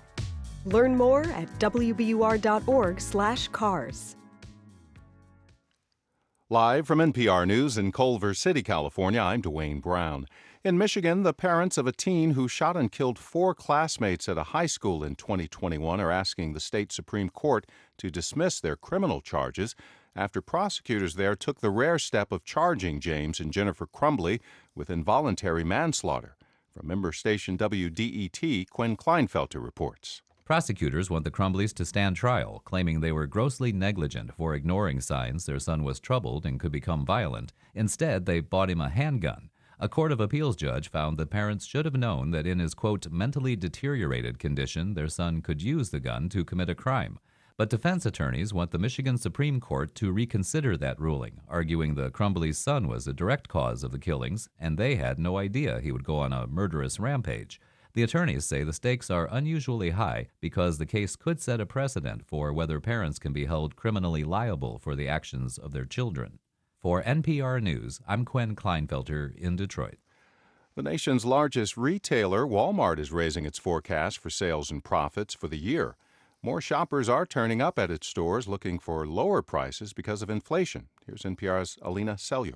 Retailers across the board have been saying that shoppers have pulled back their spending on clothes, electronics, and other discretionary stuff, being more careful with big-ticket purchases. Walmart has been one beneficiary of this. The retail giant says it continues to draw more higher-income shoppers to its grocery aisles, for example. Walmart says between February and April, sales online and in stores grew 7.4%. Company executives say shoppers are choosing more store brand products and smaller packaging, but shoppers also visited more often and spent more each time. Walmart forecasts that its sales for the year will grow 3.5%. Alina Selyuk, NPR News. This is NPR. This is 90.9 WBUR in Boston. I'm Lisa Mullins. A federal judge has ruled that the permits issued to offshore Vineyard Wind project do not violate the Endangered Species Act. The ruling comes after some residents in Nantucket sued to block the construction of wind turbines. They said those turbines threaten endangered right whales. The project includes mitigation actions to protect right whales, such as speed restrictions for boats while the turbines are being constructed and while they're operating. Cape Wind is the first commercial-scale wind power project in the country. It's facing 3 lawsuits on similar grounds. Jobless claims dropped by more than 14,000 in Massachusetts over the last week. Nearly 21,000 people filed for unemployment benefits in the state. That's according to the latest numbers from the U.S. Labor Department. Analysts say the large drop in new claims is due to a recent spike in fraudulent claims filed in Massachusetts. The State Department of Unemployment Assistance says fraudulent unemployment claims are rising nationally and that Massachusetts is no exception. The Bay State can expect a hotter-than-average summer this year, according to new federal data released today. Jana Infanti is with the National Weather Service's Climate Prediction Center. The reason here for the increased temperatures really is based on above normal coastal sea surface temperatures that have been surrounding New England for quite a while now. And we also have decadal trends that are tilting towards warm. Massachusetts is also its second warmest winter this past season. Coast Guard Beach in Eastham on Cape Cod is one of the 10 best beaches in the country. So says Stephen Leatherman. He's a coastal ecologist, also known as Dr. Beach. He developed the list. He uses criteria that include sand type, wave action, and levels of development. Coast Guard Beach ranks 10th on the list. The state park on St. George Island off the Florida Panhandle ranked number 1. The forecast is coming up. We're funded by you, our listeners, and by Lauren Holleran with Gibson Sotheby's International Realty in Cambridge, real estate brokerage that is grounded in data and committed to thoughtful design. LaurenHolleran.com. Lots of blue up above. Should have clear skies into the night tonight. Not quite so chilly as last night, falling to the mid-40s. Another day of sunshine tomorrow, breezy, a little bit milder, could reach 70 degrees. Then for the weekend, kind of mixed. Saturday, mainly cloudy, possible afternoon showers in the mid-60s. Sunday may be damp to start, then sunny and dry later, a strong wind up in the mid-70s. It's 5:35. Support for NPR comes from this station and from the Nature Conservancy, partnering with communities across the globe to find solutions to the climate and biodiversity crises, committed to building a future where people and nature can thrive. nature.org/solutions. From Indeed, committed to helping businesses attract, interview, and hire candidates all in one place. Learn more at Indeed.com/NPR. And from the sustaining members of this NPR station. This is All Things Considered from NPR News. I'm Elsa Chang in Culver City, California. And I'm Ari Shapiro in Washington. President Biden is on the other side of the world today in Hiroshima, Japan, meeting leaders of the G7 nations. They've been looking for ways to make it harder for Russia to continue its war on Ukraine, taking a closer look at sanctions and export bans. NPR White House correspondent Scott Detrow joins us from Hiroshima. Hey, Scott. Hey there. Russia's war in Ukraine is the top agenda item at the summit. So what are leaders planning on doing? Yeah, a lot of these G7 countries, all of them actually, have been providing military support in one way or another to Ukraine. But the main tool they have used are sanctions against Russia. And their goal has been to try to cut Russia off from the international financial system, starve it of the funds that it needs to keep going. A U.S. official tells us more sanctions will be announced today by all of the members. And for the U.S., that will include new bans on exports of U.S. products to more than 70 companies and organizations in Russia and other parts of the world. These are companies that the U.S. says are selling stuff that Russia needs for the war effort, stuff that is banned, and now they're going to be blacklisted for doing it. Other announcements will be coming as well, and that will include steps that will be taken against more than 300 people who have been going around existing sanctions. These are people in Russia, but also around the rest of the world as well. Well, as you say, there have been existing sanctions ever since Russia invaded Ukraine more than a year ago. Is this new round a sign that the stuff these countries have done over the last year has not been effective? You know, I think it's a sign that what's been in place to this point maybe hasn't had enough time to kick in to make sure that Russia is isolated and paying a price for the war. And part of that is sanctions do take a long time to work. Here's Kim Donovan, who worked on sanctions at the Treasury Department and is now at the Atlantic Council. This is a slow process. So anything that occurs in this space is not going to have like an immediate impact. that maybe we're accustomed to seeing on like in the battlefield where like things go boom. This is going to be a slow burn. But when it comes to whether existing sanctions are working, I do think it's telling one of the things that the summit is going to focus on is improving enforcement of the sanctions that have already been put in place. Officials say there will be more announcements about closing off more loopholes that Russia has been exploiting. And kind of tweaking that is really important to make sure they keep working because Russia has found ways around these sanctions. And here's an example from Max Bergman, who used to work at the State Department and is now at the Center for Strategic and International Studies. We've seen a huge import of washing machines making their way into Russia, where they're trying to take out the microchips and then use them for missile production or other weapons. And one other thing to note on Ukraine, we talked about this briefly yesterday. The G7 leaders are probably going to have the chance to engage with Ukrainian President Volodymyr Zelensky in, quote, one way or another. That was according to a U.S. official who talked to us.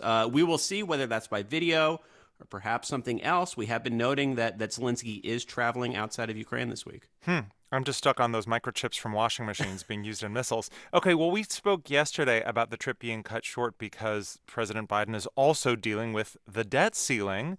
Here in Washington, White House aides have been on Capitol Hill continuing the talks, looking for a deal to raise the debt limit. How closely are the other G7 countries watching that issue? I mean, the global economy would definitely take a hit if Biden and House Republicans can't reach a deal, as we've been talking about all the time. The deadline is just around the corner, and the official who briefed reporters was noting that faulting on the debt would undermine U.S. leadership and weaken the power of the G7. A weaker U.S. financial system would actually hurt sanctions, because think about this. These sanctions are based on punishing people by cutting them off from U.S. banks. If the U.S. economy is in flux, people and companies don't actually want or need to use U.S. banks, it's less effective sanctions. That's NPR's Scott Detrow in Hiroshima, Japan. Thank you. Thank you. All right, the first vaccine to protect babies against one of the most common respiratory viruses took a major step forward today.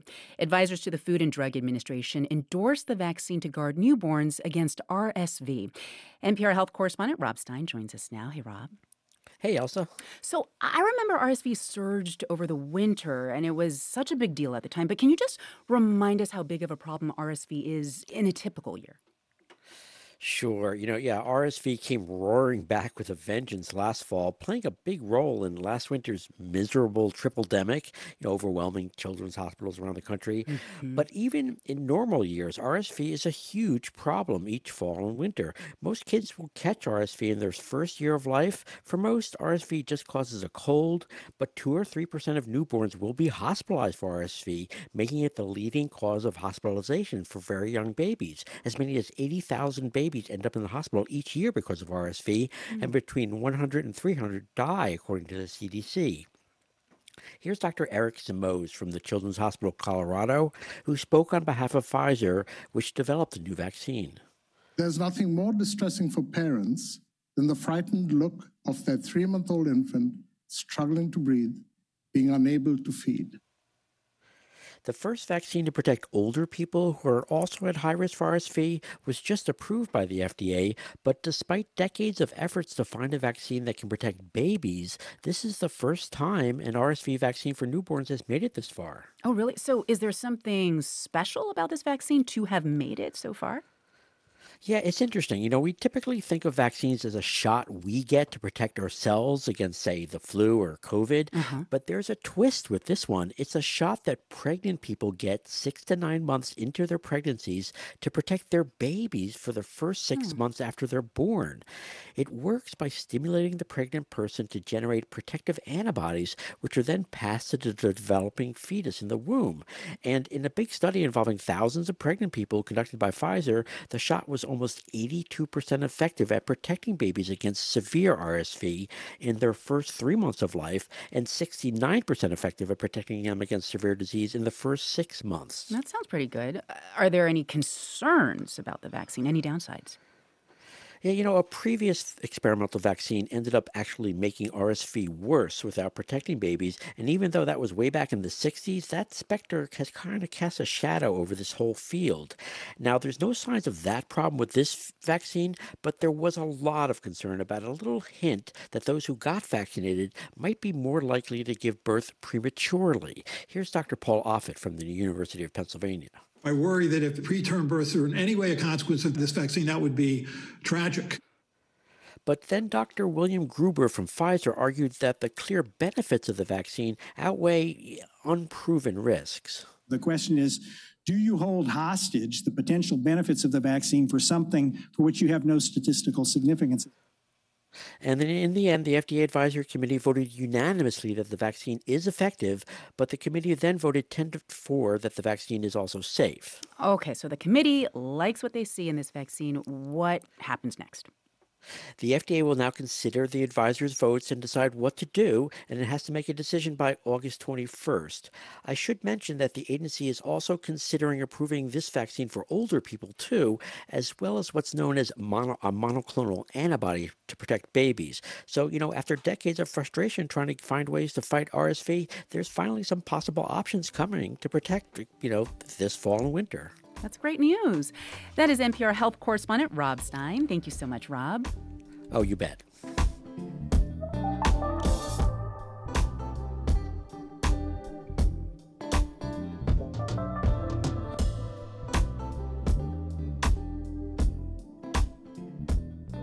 You're listening to All Things Considered from NPR News.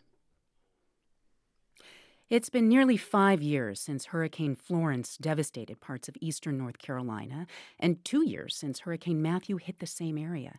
But thousands of families whose residences were damaged or destroyed in the storms are still waiting for a state program to bring them home. From member station WUNC, Colin Campbell has more. Along a busy highway north of coastal Wilmington, Sonia Black is playing with her chickens. Hey, Looney!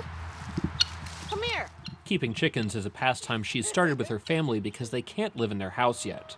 And Looney is the great one because literally he's loony. He's crazy. Water flooded their home when Hurricane Florence damaged the roof with rain and wind in 2018. Since then, they've been cooped up in a small donated RV behind their 3,000-square-foot house. It's been gutted and is waiting for contractors from the state's Rebuild NC program to install drywall and flooring. The Blacks haven't been given a date for when the work will start. And it's taken a toll on us.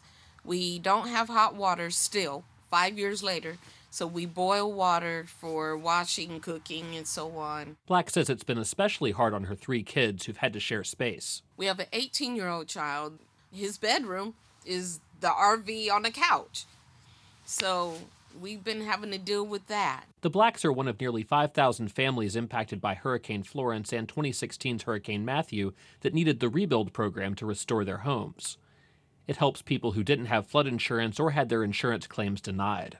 It's funded by federal dollars but administered by the state. So far, just about a quarter of all projects have been completed. Laura Hogshead with the Rebuild program says it was hard to find contractors willing to deal with the extra paperwork that's required in federally funded projects. And the private sector has been so robust in the housing market that we didn't have a whole lot of the general contractors that were anxious to take on that extra burden. But she says that's changing thanks to a slowdown in the housing market. So we've got about 65 that are on our list right now. About half of them are still working through the paperwork. About 30 minutes west of the Black family, down a narrow dirt road in rural Pender County, Bob Salt is waiting for one of those contractors. He's lived in a hotel for a year and a half, and before that he was living outside on the covered deck of his flooded home. Salt has no idea when construction will start. Yeah, they said, I think 2026 it's going to be, that's the projected ending date. So, I mean, I don't want to be waiting until 2026, I don't know, though, the way that it's going. State officials are confident that Rebuild will get everyone's home finished before federal funding expires in 2026. But that will require more than 65 contractors. At the current pace, it would take more than 5 years to get through the remaining 3,800 homes in the pipeline. Salt doesn't want to wait that long to return to his slice of paradise along Holly Shelter Creek. He's been dreaming about what he'll do when the house is complete. Oh, playing guitars and cooking.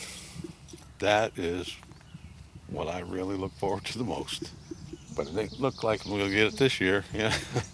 Meanwhile, hurricane season starts again next month, prompting questions about whether the state will be ready to quickly help future storm victims. For NPR News, I'm Colin Campbell in Jacksonville, North Carolina.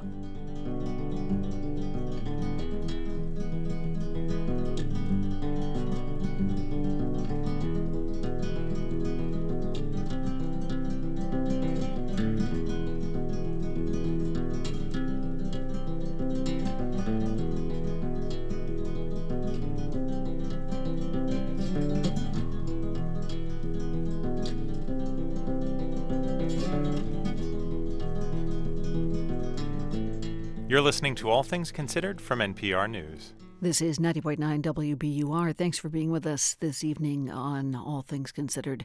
Tomorrow morning on WBUR, meet Denise. She's a receptionist who welcomes newcomers at the pearly gates. The TikTok celebrity helps people see grief in a fresh way.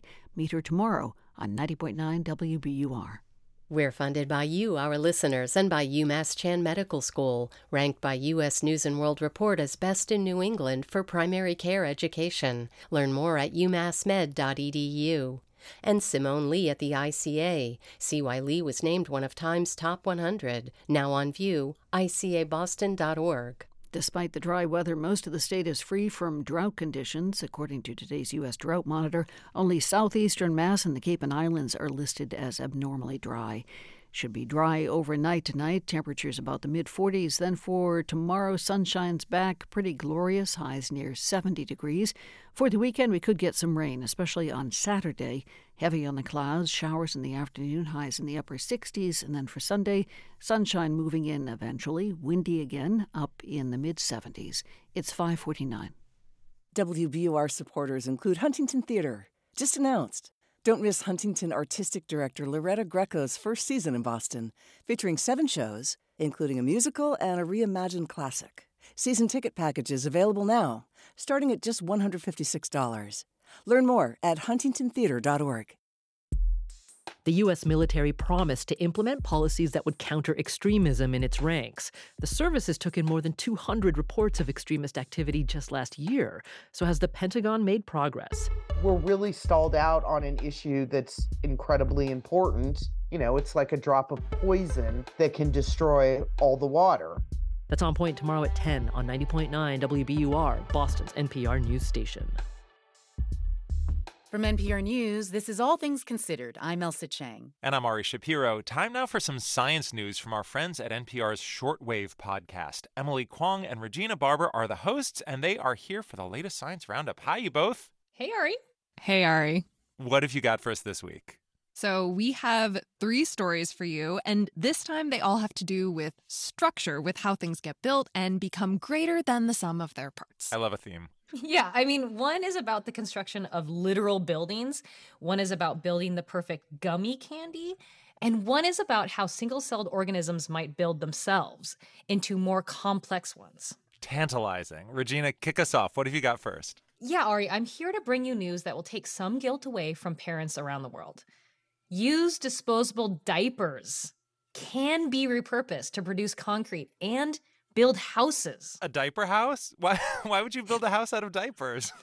Well, because it's cheaper and greener, and aside from building regular houses, researchers think it could be useful in disaster relief when you need to build a new house quickly and at low cost, and you need to do it with what's lying around.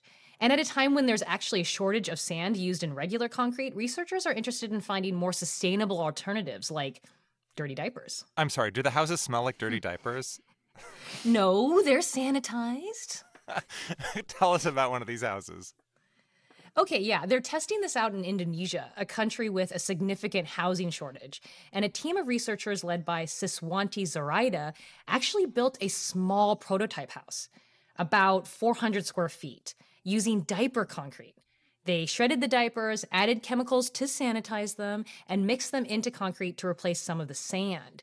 And they published a paper about it this week in the journal Scientific Reports. And they said you can use about 10% of diapers for external load-bearing walls, but for non-structural walls or floors, it could be up to 40% diapers. And it could also be used for roads. Driving on diapers. So, okay, this sounds like right now proof of concept. Could it actually be scaled up and be easy and inexpensive? I mean, that's the hope, right? And these scientists told me that they still need to work with local city governments to work on collecting the diapers like they do for recycling. And any community that wants to take this on will probably need to buy some machinery. And there needs to be some further research to make sure this process can be replicated easily and affordably.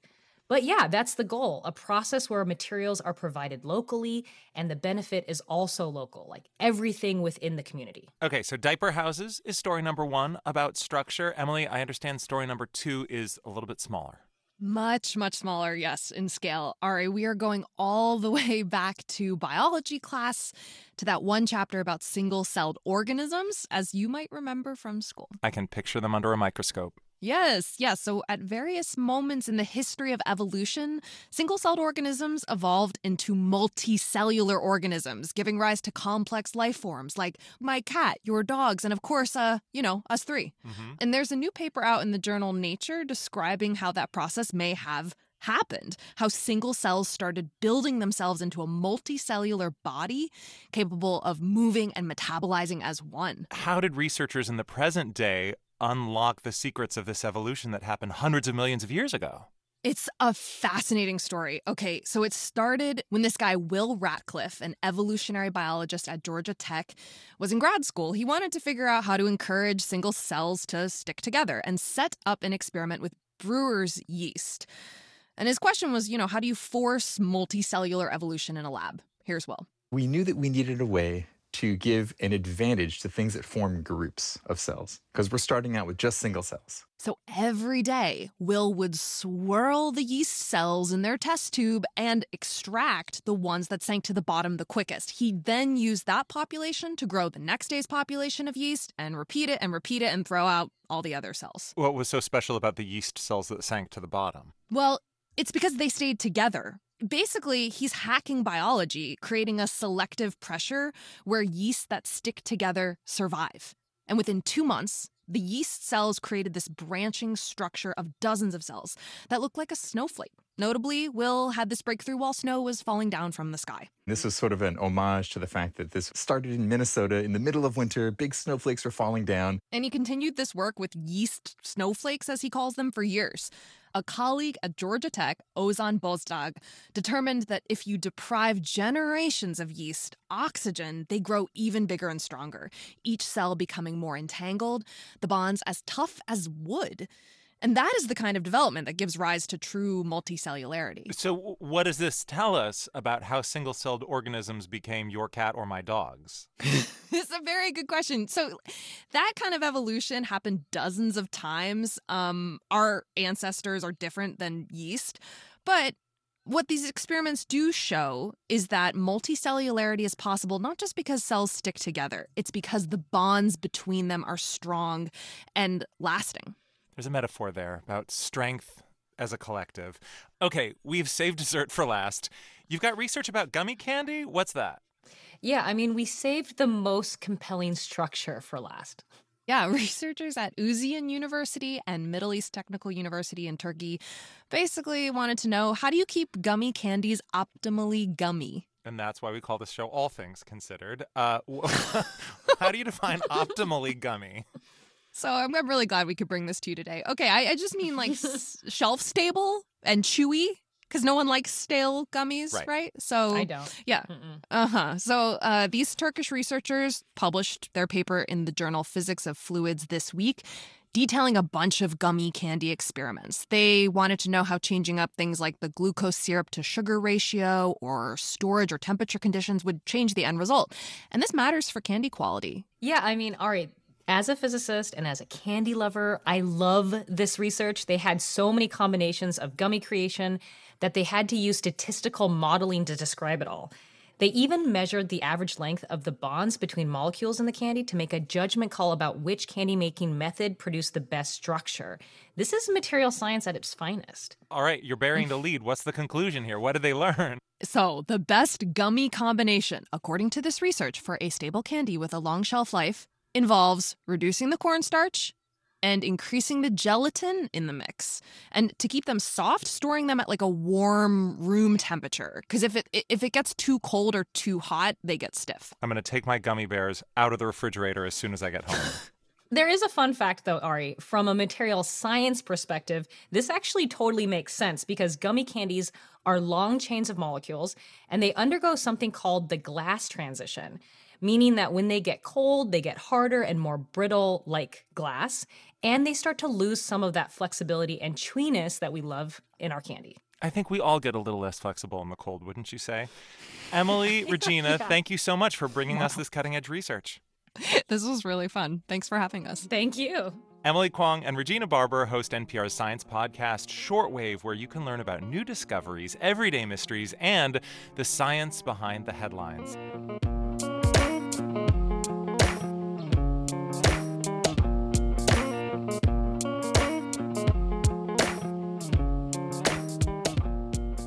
You're listening to All Things Considered from NPR News. Support for NPR comes from this station and from CrowdStrike, whose cybersecurity platform is designed to protect organizations by monitoring trillions of cyber events to detect threats and prevent breaches before they happen. CrowdStrike, protection that powers you. From Fisher Investments team of specialists tailor portfolios to each client's long-term goals. Learn more at FisherInvestments.com. Investments in securities involve the risk of loss. From Procter & Gamble, maker of Metamucil, a fiber supplement containing psyllium, a plant-based fiber for trapping and removing waste in the digestive system, designed to be taken every day. More at Metamucil.com. And from the Doris Duke Foundation. Thanks for joining us at 90.9 WBUR this evening. Still sunny, still breezy. Basically a beautiful evening coming up. Tonight, starlit skies, temperatures in the mid-40s. Sun shines back tomorrow. Pretty nice with highs just about 70 degrees.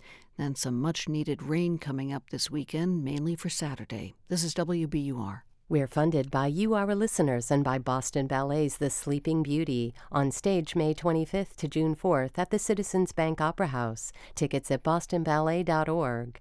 And Boston University Academy, where kind and curious high school students who love to learn thrive. Virtual info session May 25th, buacademy.org.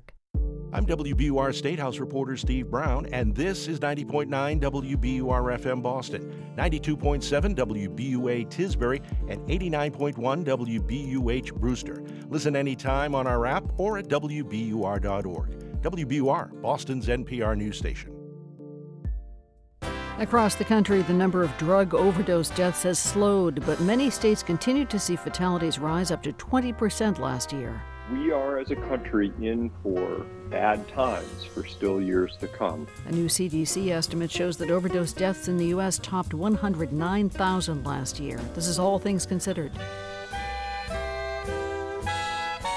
I'm Lisa Mullins. Also coming up, farmers in Arizona rely on the Colorado River to water their crops. But a decades-long drought and the effects of climate change are forcing them to find new ways to save what's known as America's salad bowl.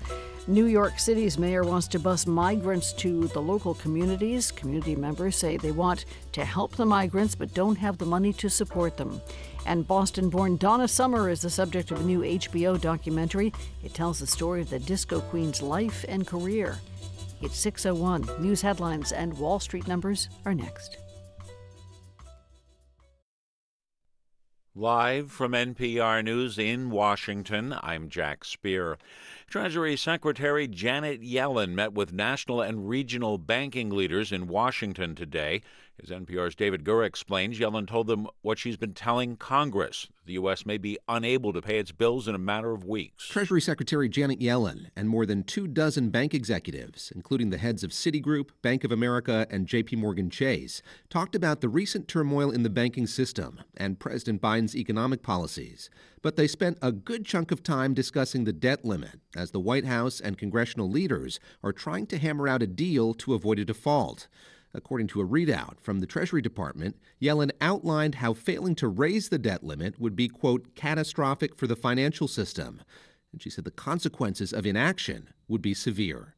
David Gura, NPR News, New York. A man accused of killing 5 of his neighbors near Houston late last month made his first court appearance today. From Houston Public Media, Jack Williams reports. Francisco Oropeza has been held on $7.5 million bond since he was captured a few days after the shootings that occurred near Cleveland, Texas, about 45 miles from Houston. He hasn't been indicted yet, and a judge says a grand jury likely won't hear the case until at least next month. Oropeza is charged with 5 counts of first-degree murder, but his attorney, Lisa Andrews, says the public hasn't heard the whole story. The focus at the initial outset was finding and arresting him, but beyond that, I hope that the story will be told in a more nuanced way that is more accurate. Andrews says Oropeza was a well-known handyman and even did work for the neighbors he's accused of shooting. For NPR News, I'm Jack Williams in Houston. The first vaccine to protect babies against RSV took a big step forward today. The Food and Drug Administration's Advisory Committee voting to recommend approving it. NPR's Rob Stein has more. The vaccine's designed for pregnant people who are 6 to 9 months pregnant. The shot stimulates the pregnant person to generate antibodies against RSV, which are then passed to the fetus in the womb. A study conducted by Pfizer, which developed the vaccine, found it was almost 82% effective at preventing babies from developing severe RSV in their first 3 months of life. RSV is the leading cause of hospitalization among infants in the U.S. The FDA is expected to make a final decision by the end of August. Rob Stein, NPR News. Deutsche Bank is agreeing to pay $75 million to settle a lawsuit claiming the bank should have been aware of sex trafficking on the part of former client Jeffrey Epstein. That's according to lawyers representing women who say they were abused by the financier who later killed himself in prison. Stocks gained ground on Wall Street today. The Dow's up 115 points. The Nasdaq rose 188 points. You're listening to NPR. This is 90.9 WBUR. Good evening. I'm Lisa Mullins. The NAACP Boston and other organizations are taking legal action in the fight over new voting districts in the city. Lawyers for Civil Rights filed a motion in U.S. District Court to ensure the new electoral map complies with the Federal Voting Rights Act. A previously approved map was tossed out after a federal judge ruled that it likely violated the Constitution. The city council must now approve new voting districts again. A Fitchburg man accused of killing a 5-year-old boy and dumping his body along Interstate 190 is being held without bail. Alberto Sierra was arraigned today in Worcester Superior Court on charges he murdered his then-girlfriend's son, Jeremiah Oliver, 1 decade ago. He allegedly put the body in a suitcase and then discarded it along the highway in Sterling. Sierra pled not guilty to both charges. 2 dozen 19th century medals stolen from the Springfield Armory National Historic Site have been returned. The medals were bestowed upon 2 armory workers and brothers for their rifle shooting prowess more than a century ago. The awards were stolen from the armory in the 1990s. Authorities learned of their whereabouts in 2021 when a collector called the armory to inquire about the medals. The FBI does not think that he knew they were stolen. Eversource is taking steps to prevent power outages on Cape Cod during severe storms. Spokesman Bill Quinlan says Eversource kicked off an infrastructure project today to strengthen the region's electric grid. He says upgrades will include taller structures made of steel and more robust power lines that won't be broken as easily by fallen trees. Quinlan says the project will also tap into offshore wind for the electric grid. The significance of this project is that it will dramatically increase the access to clean energy for customers throughout Massachusetts. Quinlan says right now the project does not translate to lower energy costs, but it may down the road. If you plan to go to the beaches in Gloucester this summer but don't live there, you'll have to make a reservation for parking. The city is requiring visitors to use the Blinkay mobile app to reserve parking at 3 of its beaches. Reservations are required for non-residents beginning May 27th and can be made up to 10 days in advance. Pretty gorgeous today. Clear skies overnight tonight, down around the mid-40s. Tomorrow, sunny and warmer, could hit 70 degrees. 62 degrees now in Boston at 6:07. We're funded by you, our listeners, and by the Lodestar Foundation, inspired by the principle that helping someone else less fortunate is a path to a happier, healthier, and more meaningful life. Learn more at lodestarfoundation.org. It's All Things Considered from NPR News. I'm Ari Shapiro in Washington. And I'm Elsa Chang in Culver City, California. We have a new snapshot of the country's opioid fentanyl crisis today. The Centers for Disease Control and Prevention released preliminary data on drug deaths in 2022. There are some hopeful signs, but overall, the overdose crisis is not easing in the way that some experts had hoped. NPR addiction correspondent Brian Mann joins us now to explain. Hey, Brian. Hi, Elsa. Okay, so tell us more about what these new numbers show.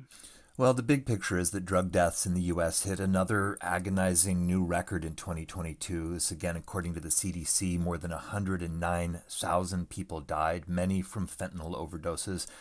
And on a human level, case by case, it's an incredibly hard moment. I'm talking to a lot of families who've been devastated by this. Fentanyl's now the leading cause of death for young Americans age 18 to 45. So a lot of families losing kids, a lot of young kids losing their parents, happening all across the country in every demographic, though, Elsa, we are seeing particularly devastating rises among Black and Native Americans. You say it's happening all across the country, but I imagine different states are being hit differently? Yeah, that's right. It's a really complicated picture right now. Some states are still seeing just remarkable surges. Drug deaths in Washington State and Wyoming, for example, up more than 21% in a single year. Texas and many other states up 10%. New York City, where I spent a lot of time reporting, saw drug deaths explode again, rising 13%. But there are some other points here. 2 states hit hard by the opioid fentanyl crisis. Maryland and West Virginia actually saw some improvement. Fatal overdoses there declined by roughly 7%. Wow. So do we know why these particular differences that you're citing are happening? We don't, and that's one of the frustrating things. This drug data, unlike the data we got on COVID during the pandemic, is gathered really slowly, and it's kind of spotty and notoriously inaccurate. These preliminary CDC numbers we're talking about, they're just now telling us what happened back in 2022, and that makes the public health response really difficult. I spoke about this with Dr. Nora Volkov, who's head of the National Institute of Drug Abuse, and she acknowledged federal agencies grappling with this crisis are often sort of flying blind. What is happening right now, I don't know. If you want to actually be nimble and flexible and do the interventions on the basis of what you are observing, you need timely data. Otherwise, you're doing it with your eyes closed. So that's really tough, given that we're decades into this opioid crisis. We're still seeing only about 1 in 10 Americans with drug addiction getting health care or treatment. So it's dangerous and frustrating for families who are struggling with this. Yeah. One hope was that drug deaths would fade pretty quickly along with the COVID pandemic, right? Like, is there any sign of that starting to happen? The short answer, sadly, is no. And this is a thing troubling a lot of the experts I've been talking to. There was this explosion of fatal overdoses in 2020 and 2021. A lot of people thought it might be triggered largely by the isolation and disruption of COVID. But Dr. Volkov says these new overdose death numbers suggest we're just not going to get that kind of quick relief. One could have expected is as many of the challenges that were imposed by the COVID pandemic are resolved, that we will see a decline in the number of overdose deaths. It's concerning that we have not seen that. The big factor, Elsa, keeping these death numbers high, it appears to be fentanyl, this synthetic opioid, which is just so powerful. The street drug supply more toxic than anything America has seen before. And now we're seeing xylazine and other chemicals on the streets. So keeping people with addiction alive just keeps getting harder and harder. Mm-hmm. Well, I have to ask, are there any bright spots in this new data? There are. As I mentioned, some states are seeing drug deaths decline. Maryland, South Dakota, West Virginia all improved. Florida saw almost 200 fewer drug deaths in 2022. And it's also important to point out that the national drug death picture, it's not rising as fast as it was. It's more of a plateau, which isn't great, but it's better than the really deadly trajectory we were on before. Absolutely. Well, do any of the experts you talk to have an idea about how this crisis, this wave of drug overdoses might end one day? It's a great question, and unfortunately the answers I'm hearing on this aren't particularly hopeful right now. We're seeing the COVID pandemic fade pretty rapidly, but no one I talk to believes we'll see a similar recovery from opioids and fentanyl. This is something families are going to be struggling with for years to come. That is NPR addiction correspondent Brian Mann. Thank you, Brian. Thank you. Voters in rural America are a key part of the Republican base, and that part of the country is also heavily affected by climate change. NPR's Jimena Bustia reports that for farmers in the political battleground state of Arizona, concerns over the environment transcend party lines. Craig Alameda has been farming cotton, dates, and leafy greens in the Yuma Valley since the early 90s. To grow crops in the Southwest desert, Alameda and farmers throughout the region rely on water from the Colorado River.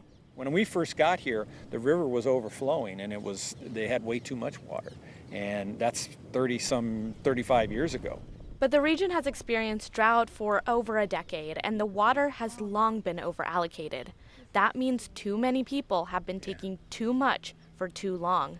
So current water levels aren't enough to meet demand. And everybody's been just taking it for granted, basically, and now the roosters come home to roost. Craig is driving us along the All-American Canal, which is fed by the river and in turn feeds the farms. But in the face of shortages, federal and state governments will start cutting farmers' water. This is the canal that we're all sharing. This is the whole thing that is going to have to decide on who gets what this water is right here. This is the heart of the whole deal. The river fosters a vibrant ecosystem. This region is known as America's salad bowl. So a lot of these fields down here for that spring mix where you buy... Rural areas like these are among those bearing the brunt of climate change. And it's not just the drought. Worsening wildfires, temperature swings, and monsoons all affect food production, utility costs, and livelihoods. These communities also tend to vote Republican, which can put them at odds with climate activists and environmental protection groups. I can remember when we were younger, when you were considered a farmer, you were considered a conservationist. It was kind of the opposite, where we were the ones for open spaces and taking care of everything, and now all of a sudden we've become the bad guy. Farmers from this region insist they're not the bad guy. In a roundtable discussion with farmers across the political spectrum, everyone agreed on one thing. Something needs to be done to address the water shortage. But there's no easy answer to the current crisis. I have conflicting opinions rooting around my head on how much the government should be involved in our business or not. That's Matt McGuire. He runs a major produce farming operation in Arizona. McGuire is a registered Republican, but considers himself to be more independent. I mean, it's great that they give us money. Then I think, well, then you got this great big bureaucracy and a waste of money behind it. Maybe it'd be better if they just gave us double tax breaks, got rid of the bureaucracy, and let us figure out our farms ourselves. As an example, McGuire says his business is too large to benefit from money given to farmers in President Biden's recent infrastructure bill. Other conservative farmers say they are taking advantage of Democratic policies like a record $20 billion for conservation programs. Some Republican lawmakers now want to repeal that money. Kyle Kuchel comes from a Trump-supporting and citrus-growing family in Yuma, but he is a staunch independent. The folks that we have in office currently, we don't get to repick, so you have to work with them, or at least try. And if you don't try, you're dead. Kuchel recently spoke to Democratic Senator Mark Kelly about some of the problems the industry is facing in Arizona. Hopefully it won't fall on deaf ears. We'll see. I didn't vote for the guy, but if he listens to me, I'd vote for him. While the politicking continues in Washington, farmers are running out of time and water. Decades-old legal agreements between the federal government, states, and Native American tribes have resulted in the overallocation of the river. Any solution will require water users to agree to cuts. Water users like Cassie England. So we're right now at the beginning of cotton season. We planted on Friday and it's up, so.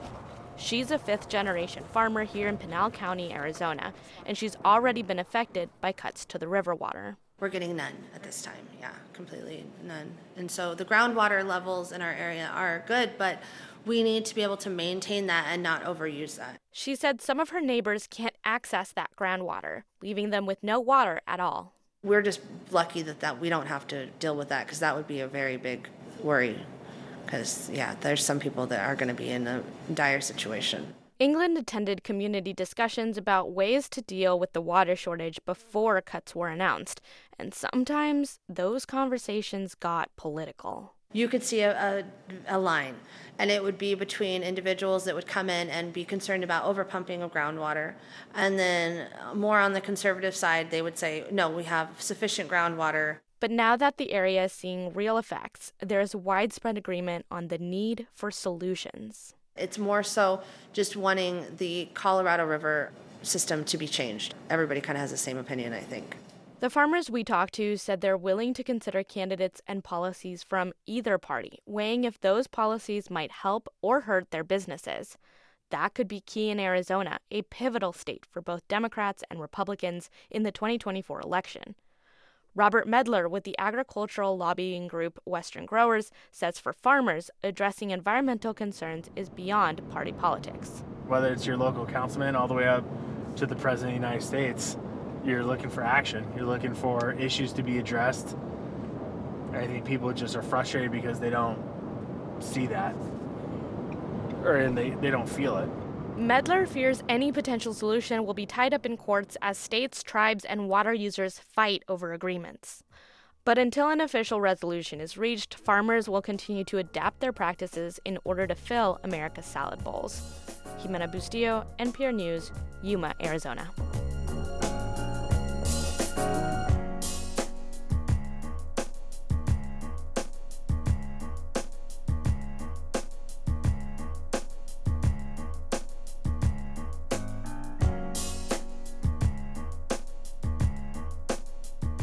You're listening to All Things Considered from NPR News. And this is 90.9 WBUR in Boston. Marketplace starts at 6:30. Coming up tonight, pistachio farmers in California face rapidly changing temperatures last year that took a toll on crops. Climate change and pistachio farming tonight on Marketplace again. It starts at 6:30. We're funded by you, our listeners, and by Fidelity Investments, reminding you it's never too early to start saving for your child's future. Learn more about a tax-advantaged 529 college savings account and how you can use the money to pay for qualified expenses at fidelity.com/ufund. Fidelity Brokerage Services, LLC, member NYSE SIPC. Stocks rose for a second straight day today. The Dow picked up about 0.3%. The S&P gained nearly a full percent. The Nasdaq rose about 1.5%. The Massachusetts economy is still growing, but at a much slower pace. According to the UMass Amherst Donahue Institute, the state gross domestic product grew at an annualized rate of 0.1% in the first 3 months of the year. That's down from 2.9% in the final quarter of 2022. This is WBUR. The forecast is coming up. We're funded by you, our listeners, and by Boston University Academy, where kind and curious high school students pursue their passions as far as they can take them. Virtual info session May 25th, online at buacademy.org/events. Still sunny out there right now. A beautiful evening ahead. Clear skies overnight tonight. Not quite as chilly as last night was. Should be in the mid-40s tonight. And then for tomorrow, sunshine's back. Breezy, a little bit milder, could reach 70 degrees. Then for the weekend, kind of mixed. Saturday, mainly cloudy, possible afternoon showers, highs in the mid-60s. Sunday may be damp to start, then sunny and dry later on. A strong wind up in the mid-70s. 62 degrees now in Boston at 6:20. WBUR supporters include the Worcester Art Museum, with Frontiers of Impressionism, featuring works by over 30 artists, including Monet, Renoir, Cassatt, and more. Now open, worcesterart.org. And Red Fire Farm, organic summer farm shares with veggies, fruit, cheese, and more. Delivery or pickup in Cambridge, Somerville, Newton, and other towns. redfirefarm.com. From NPR News, this is All Things Considered. I'm Elsa Chang. And I'm Ari Shapiro. New York City has received up to 50,000 migrants in the last year or so and says it's at capacity. Officials have started sending recent arrivals to neighboring cities and towns, and that's causing tension. Several local governments say they cannot handle the financial burden. NPR's Jasmine Garst reports. On a spring afternoon in Yonkers, Justine Segru, an 83-year-old retired nurse, stopped by the Ramada Inn to see how she could help out. I came to drop off some clothing. I think everybody wants to help. But she says she's confused about how to help. No one, not even officials, seem able to tell her what's going on. Chaotic seems to be the operative word when it comes to migrant policy in New York. A few days ago, the city sent several vans, up to 100 migrants, to neighboring Yonkers. Here's Yonkers Mayor Mike Spano. We were given little to no notice. There's no plan. Still today, there's really no plan. He says Yonkers is going to step up. And we're going to treat the refugees the way they ought to be treated. They're human beings, and Yonkers is a hospitable community. But Yonkers already has its fair share of economic woes, and he's told New York City officials it can't shoulder the cost of social services for new arrivals. The question of housing for migrants has been heating up across the state. Governor Kathy Hochul has asked the federal government to open certain military facilities. She's also requested expedited work permits for asylum seekers to become financially self-sufficient. About an hour north, in Newburgh, the mood towards migrants is different. Residents Linda Sheeler and Marlene Conley say they're worried. Conley says, I have compassion, but I don't have compassion. I don't know. I just think it's uncertain. A few days ago, New York City sent about 180 people to hotels here. For Sheeler, it's a matter of resources. You know, years and years and years ago, the Statue of Liberty, bring your homeless, your helpless. But now it's a different world. And we can't do that. We can't do that anymore. Where are we going to put everybody? This county and neighboring Rockland County both declared states of emergency. That helps get financial aid quicker. The counties also sought restraining orders against New York City, stopping it from sending any more migrants. The orders were temporarily granted by a state Supreme Court judge. Here's Rockland County Executive Ed Day. This is incentivizing illegal immigration, and it does nothing to support our infrastructure or the hardworking citizens we elected to serve. It is only draining taxpayer resources. That's just blatantly discriminatory and unconstitutional in a number of respects. Amy Belcher is with the NYCLU, who is suing both counties.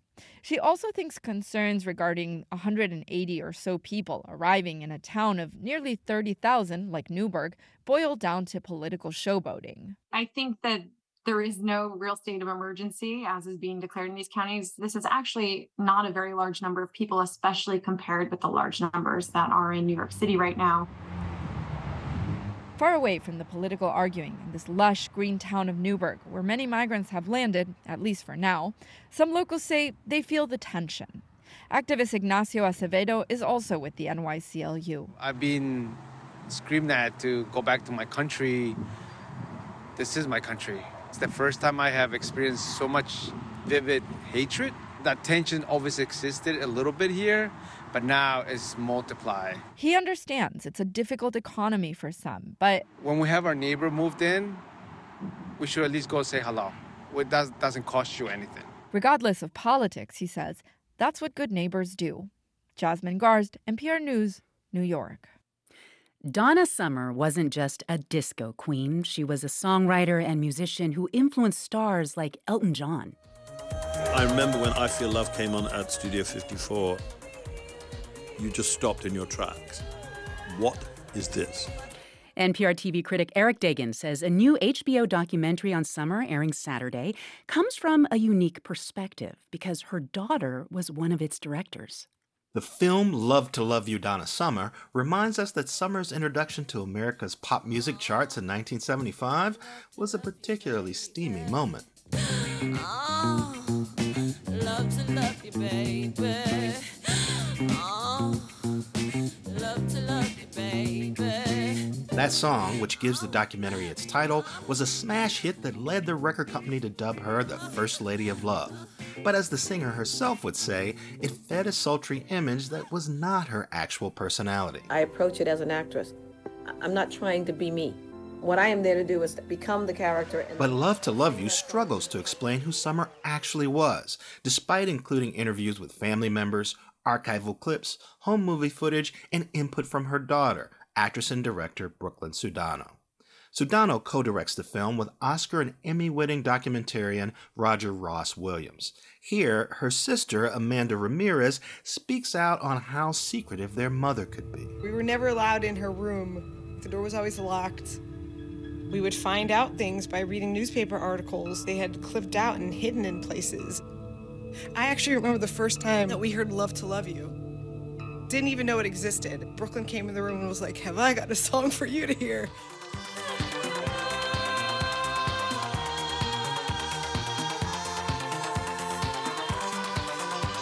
The film also makes the case for Summer's creativity as a songwriter. noting how she worked with longtime producer Giorgio Moroder to create the percolating synthesizer part powering her next big single, which Elton John loved, called I Feel Love. When I went in to do it, I had the sense that I was floating, and that's what we wanted to maintain, that floaty kind of, that elation that you feel when you're in love, that kind of... Born LaDonna Adrienne Gaines and raised in Boston, Summer grew up singing in church and moved to Germany for a production of the musical Hair, where she began making records. The film offers lots of performance footage and behind-the-scenes clips recounting her fights with her record company, abusive lovers, and struggle to be recognized as more than just a disco queen. But perhaps because Summer held back from her family, the film rarely digs deeply into any aspect of her life before moving on, especially when Brooklyn Sudano asks her uncle, Rick Gaines, about allegations his sister was molested by a church pastor. Uncle Ricky, Mom never talked about being abused by the pastor with me. Did she ever talk to you about it? Yes. He did a lot of damage to a lot of people. Did the devil's work better than most. It became a defining moment in her life. It's not easy when you don't tell. I have the ability to tell people, but how do you get out of it? Even Summer's death in 2012 from lung cancer is handled obliquely, with fleeting glimpses of what she went through provided by a few short stories from family members. Such pivotal moments deserve a bit more detail. Without them, the audience remains at a troubling distance. For those who only know Summer through hits like She Works Hard for the Money and Last Dance, HBO's film offers important context about her talent and lots of great performance footage. But like the artist herself, the film can also be frustratingly enigmatic, just when you want to know more.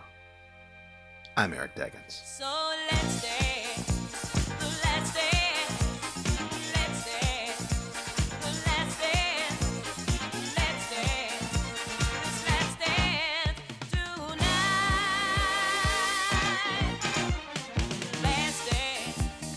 Let's dance for love. Yes, it's my last dance. This is NPR News. This is 90.9 WBUR. The Red Sox take on the Padres and former Sox slugger Xander Bogaerts tonight in San Diego. James Paxton takes the hill for the Sox. Blake Snell throws for the Padres. First pitch is at 9:40 tonight. Boston Bruins postseason didn't go the way the team or its fans expected, but the players for the team that set an all-time mark for wins and points in a season are being recognized. David Pastrnak is a finalist for the Hart Trophy as the league's most valuable player. Goalie Linus Ullmark is a finalist for the Vezina Trophy, given to the league's top goaltender. Jim Montgomery's up for Coach of the Year, and Captain Patrice Bergeron has been nominated for a couple of awards. This is WBUR. It's 6:30. We're funded by you, our listeners, and by Fairbank and Perry Goldsmiths in Concord, helping transform your outdated, unused jewelry into fresh and wearable pieces for everyday life. FairbankandPerry.com.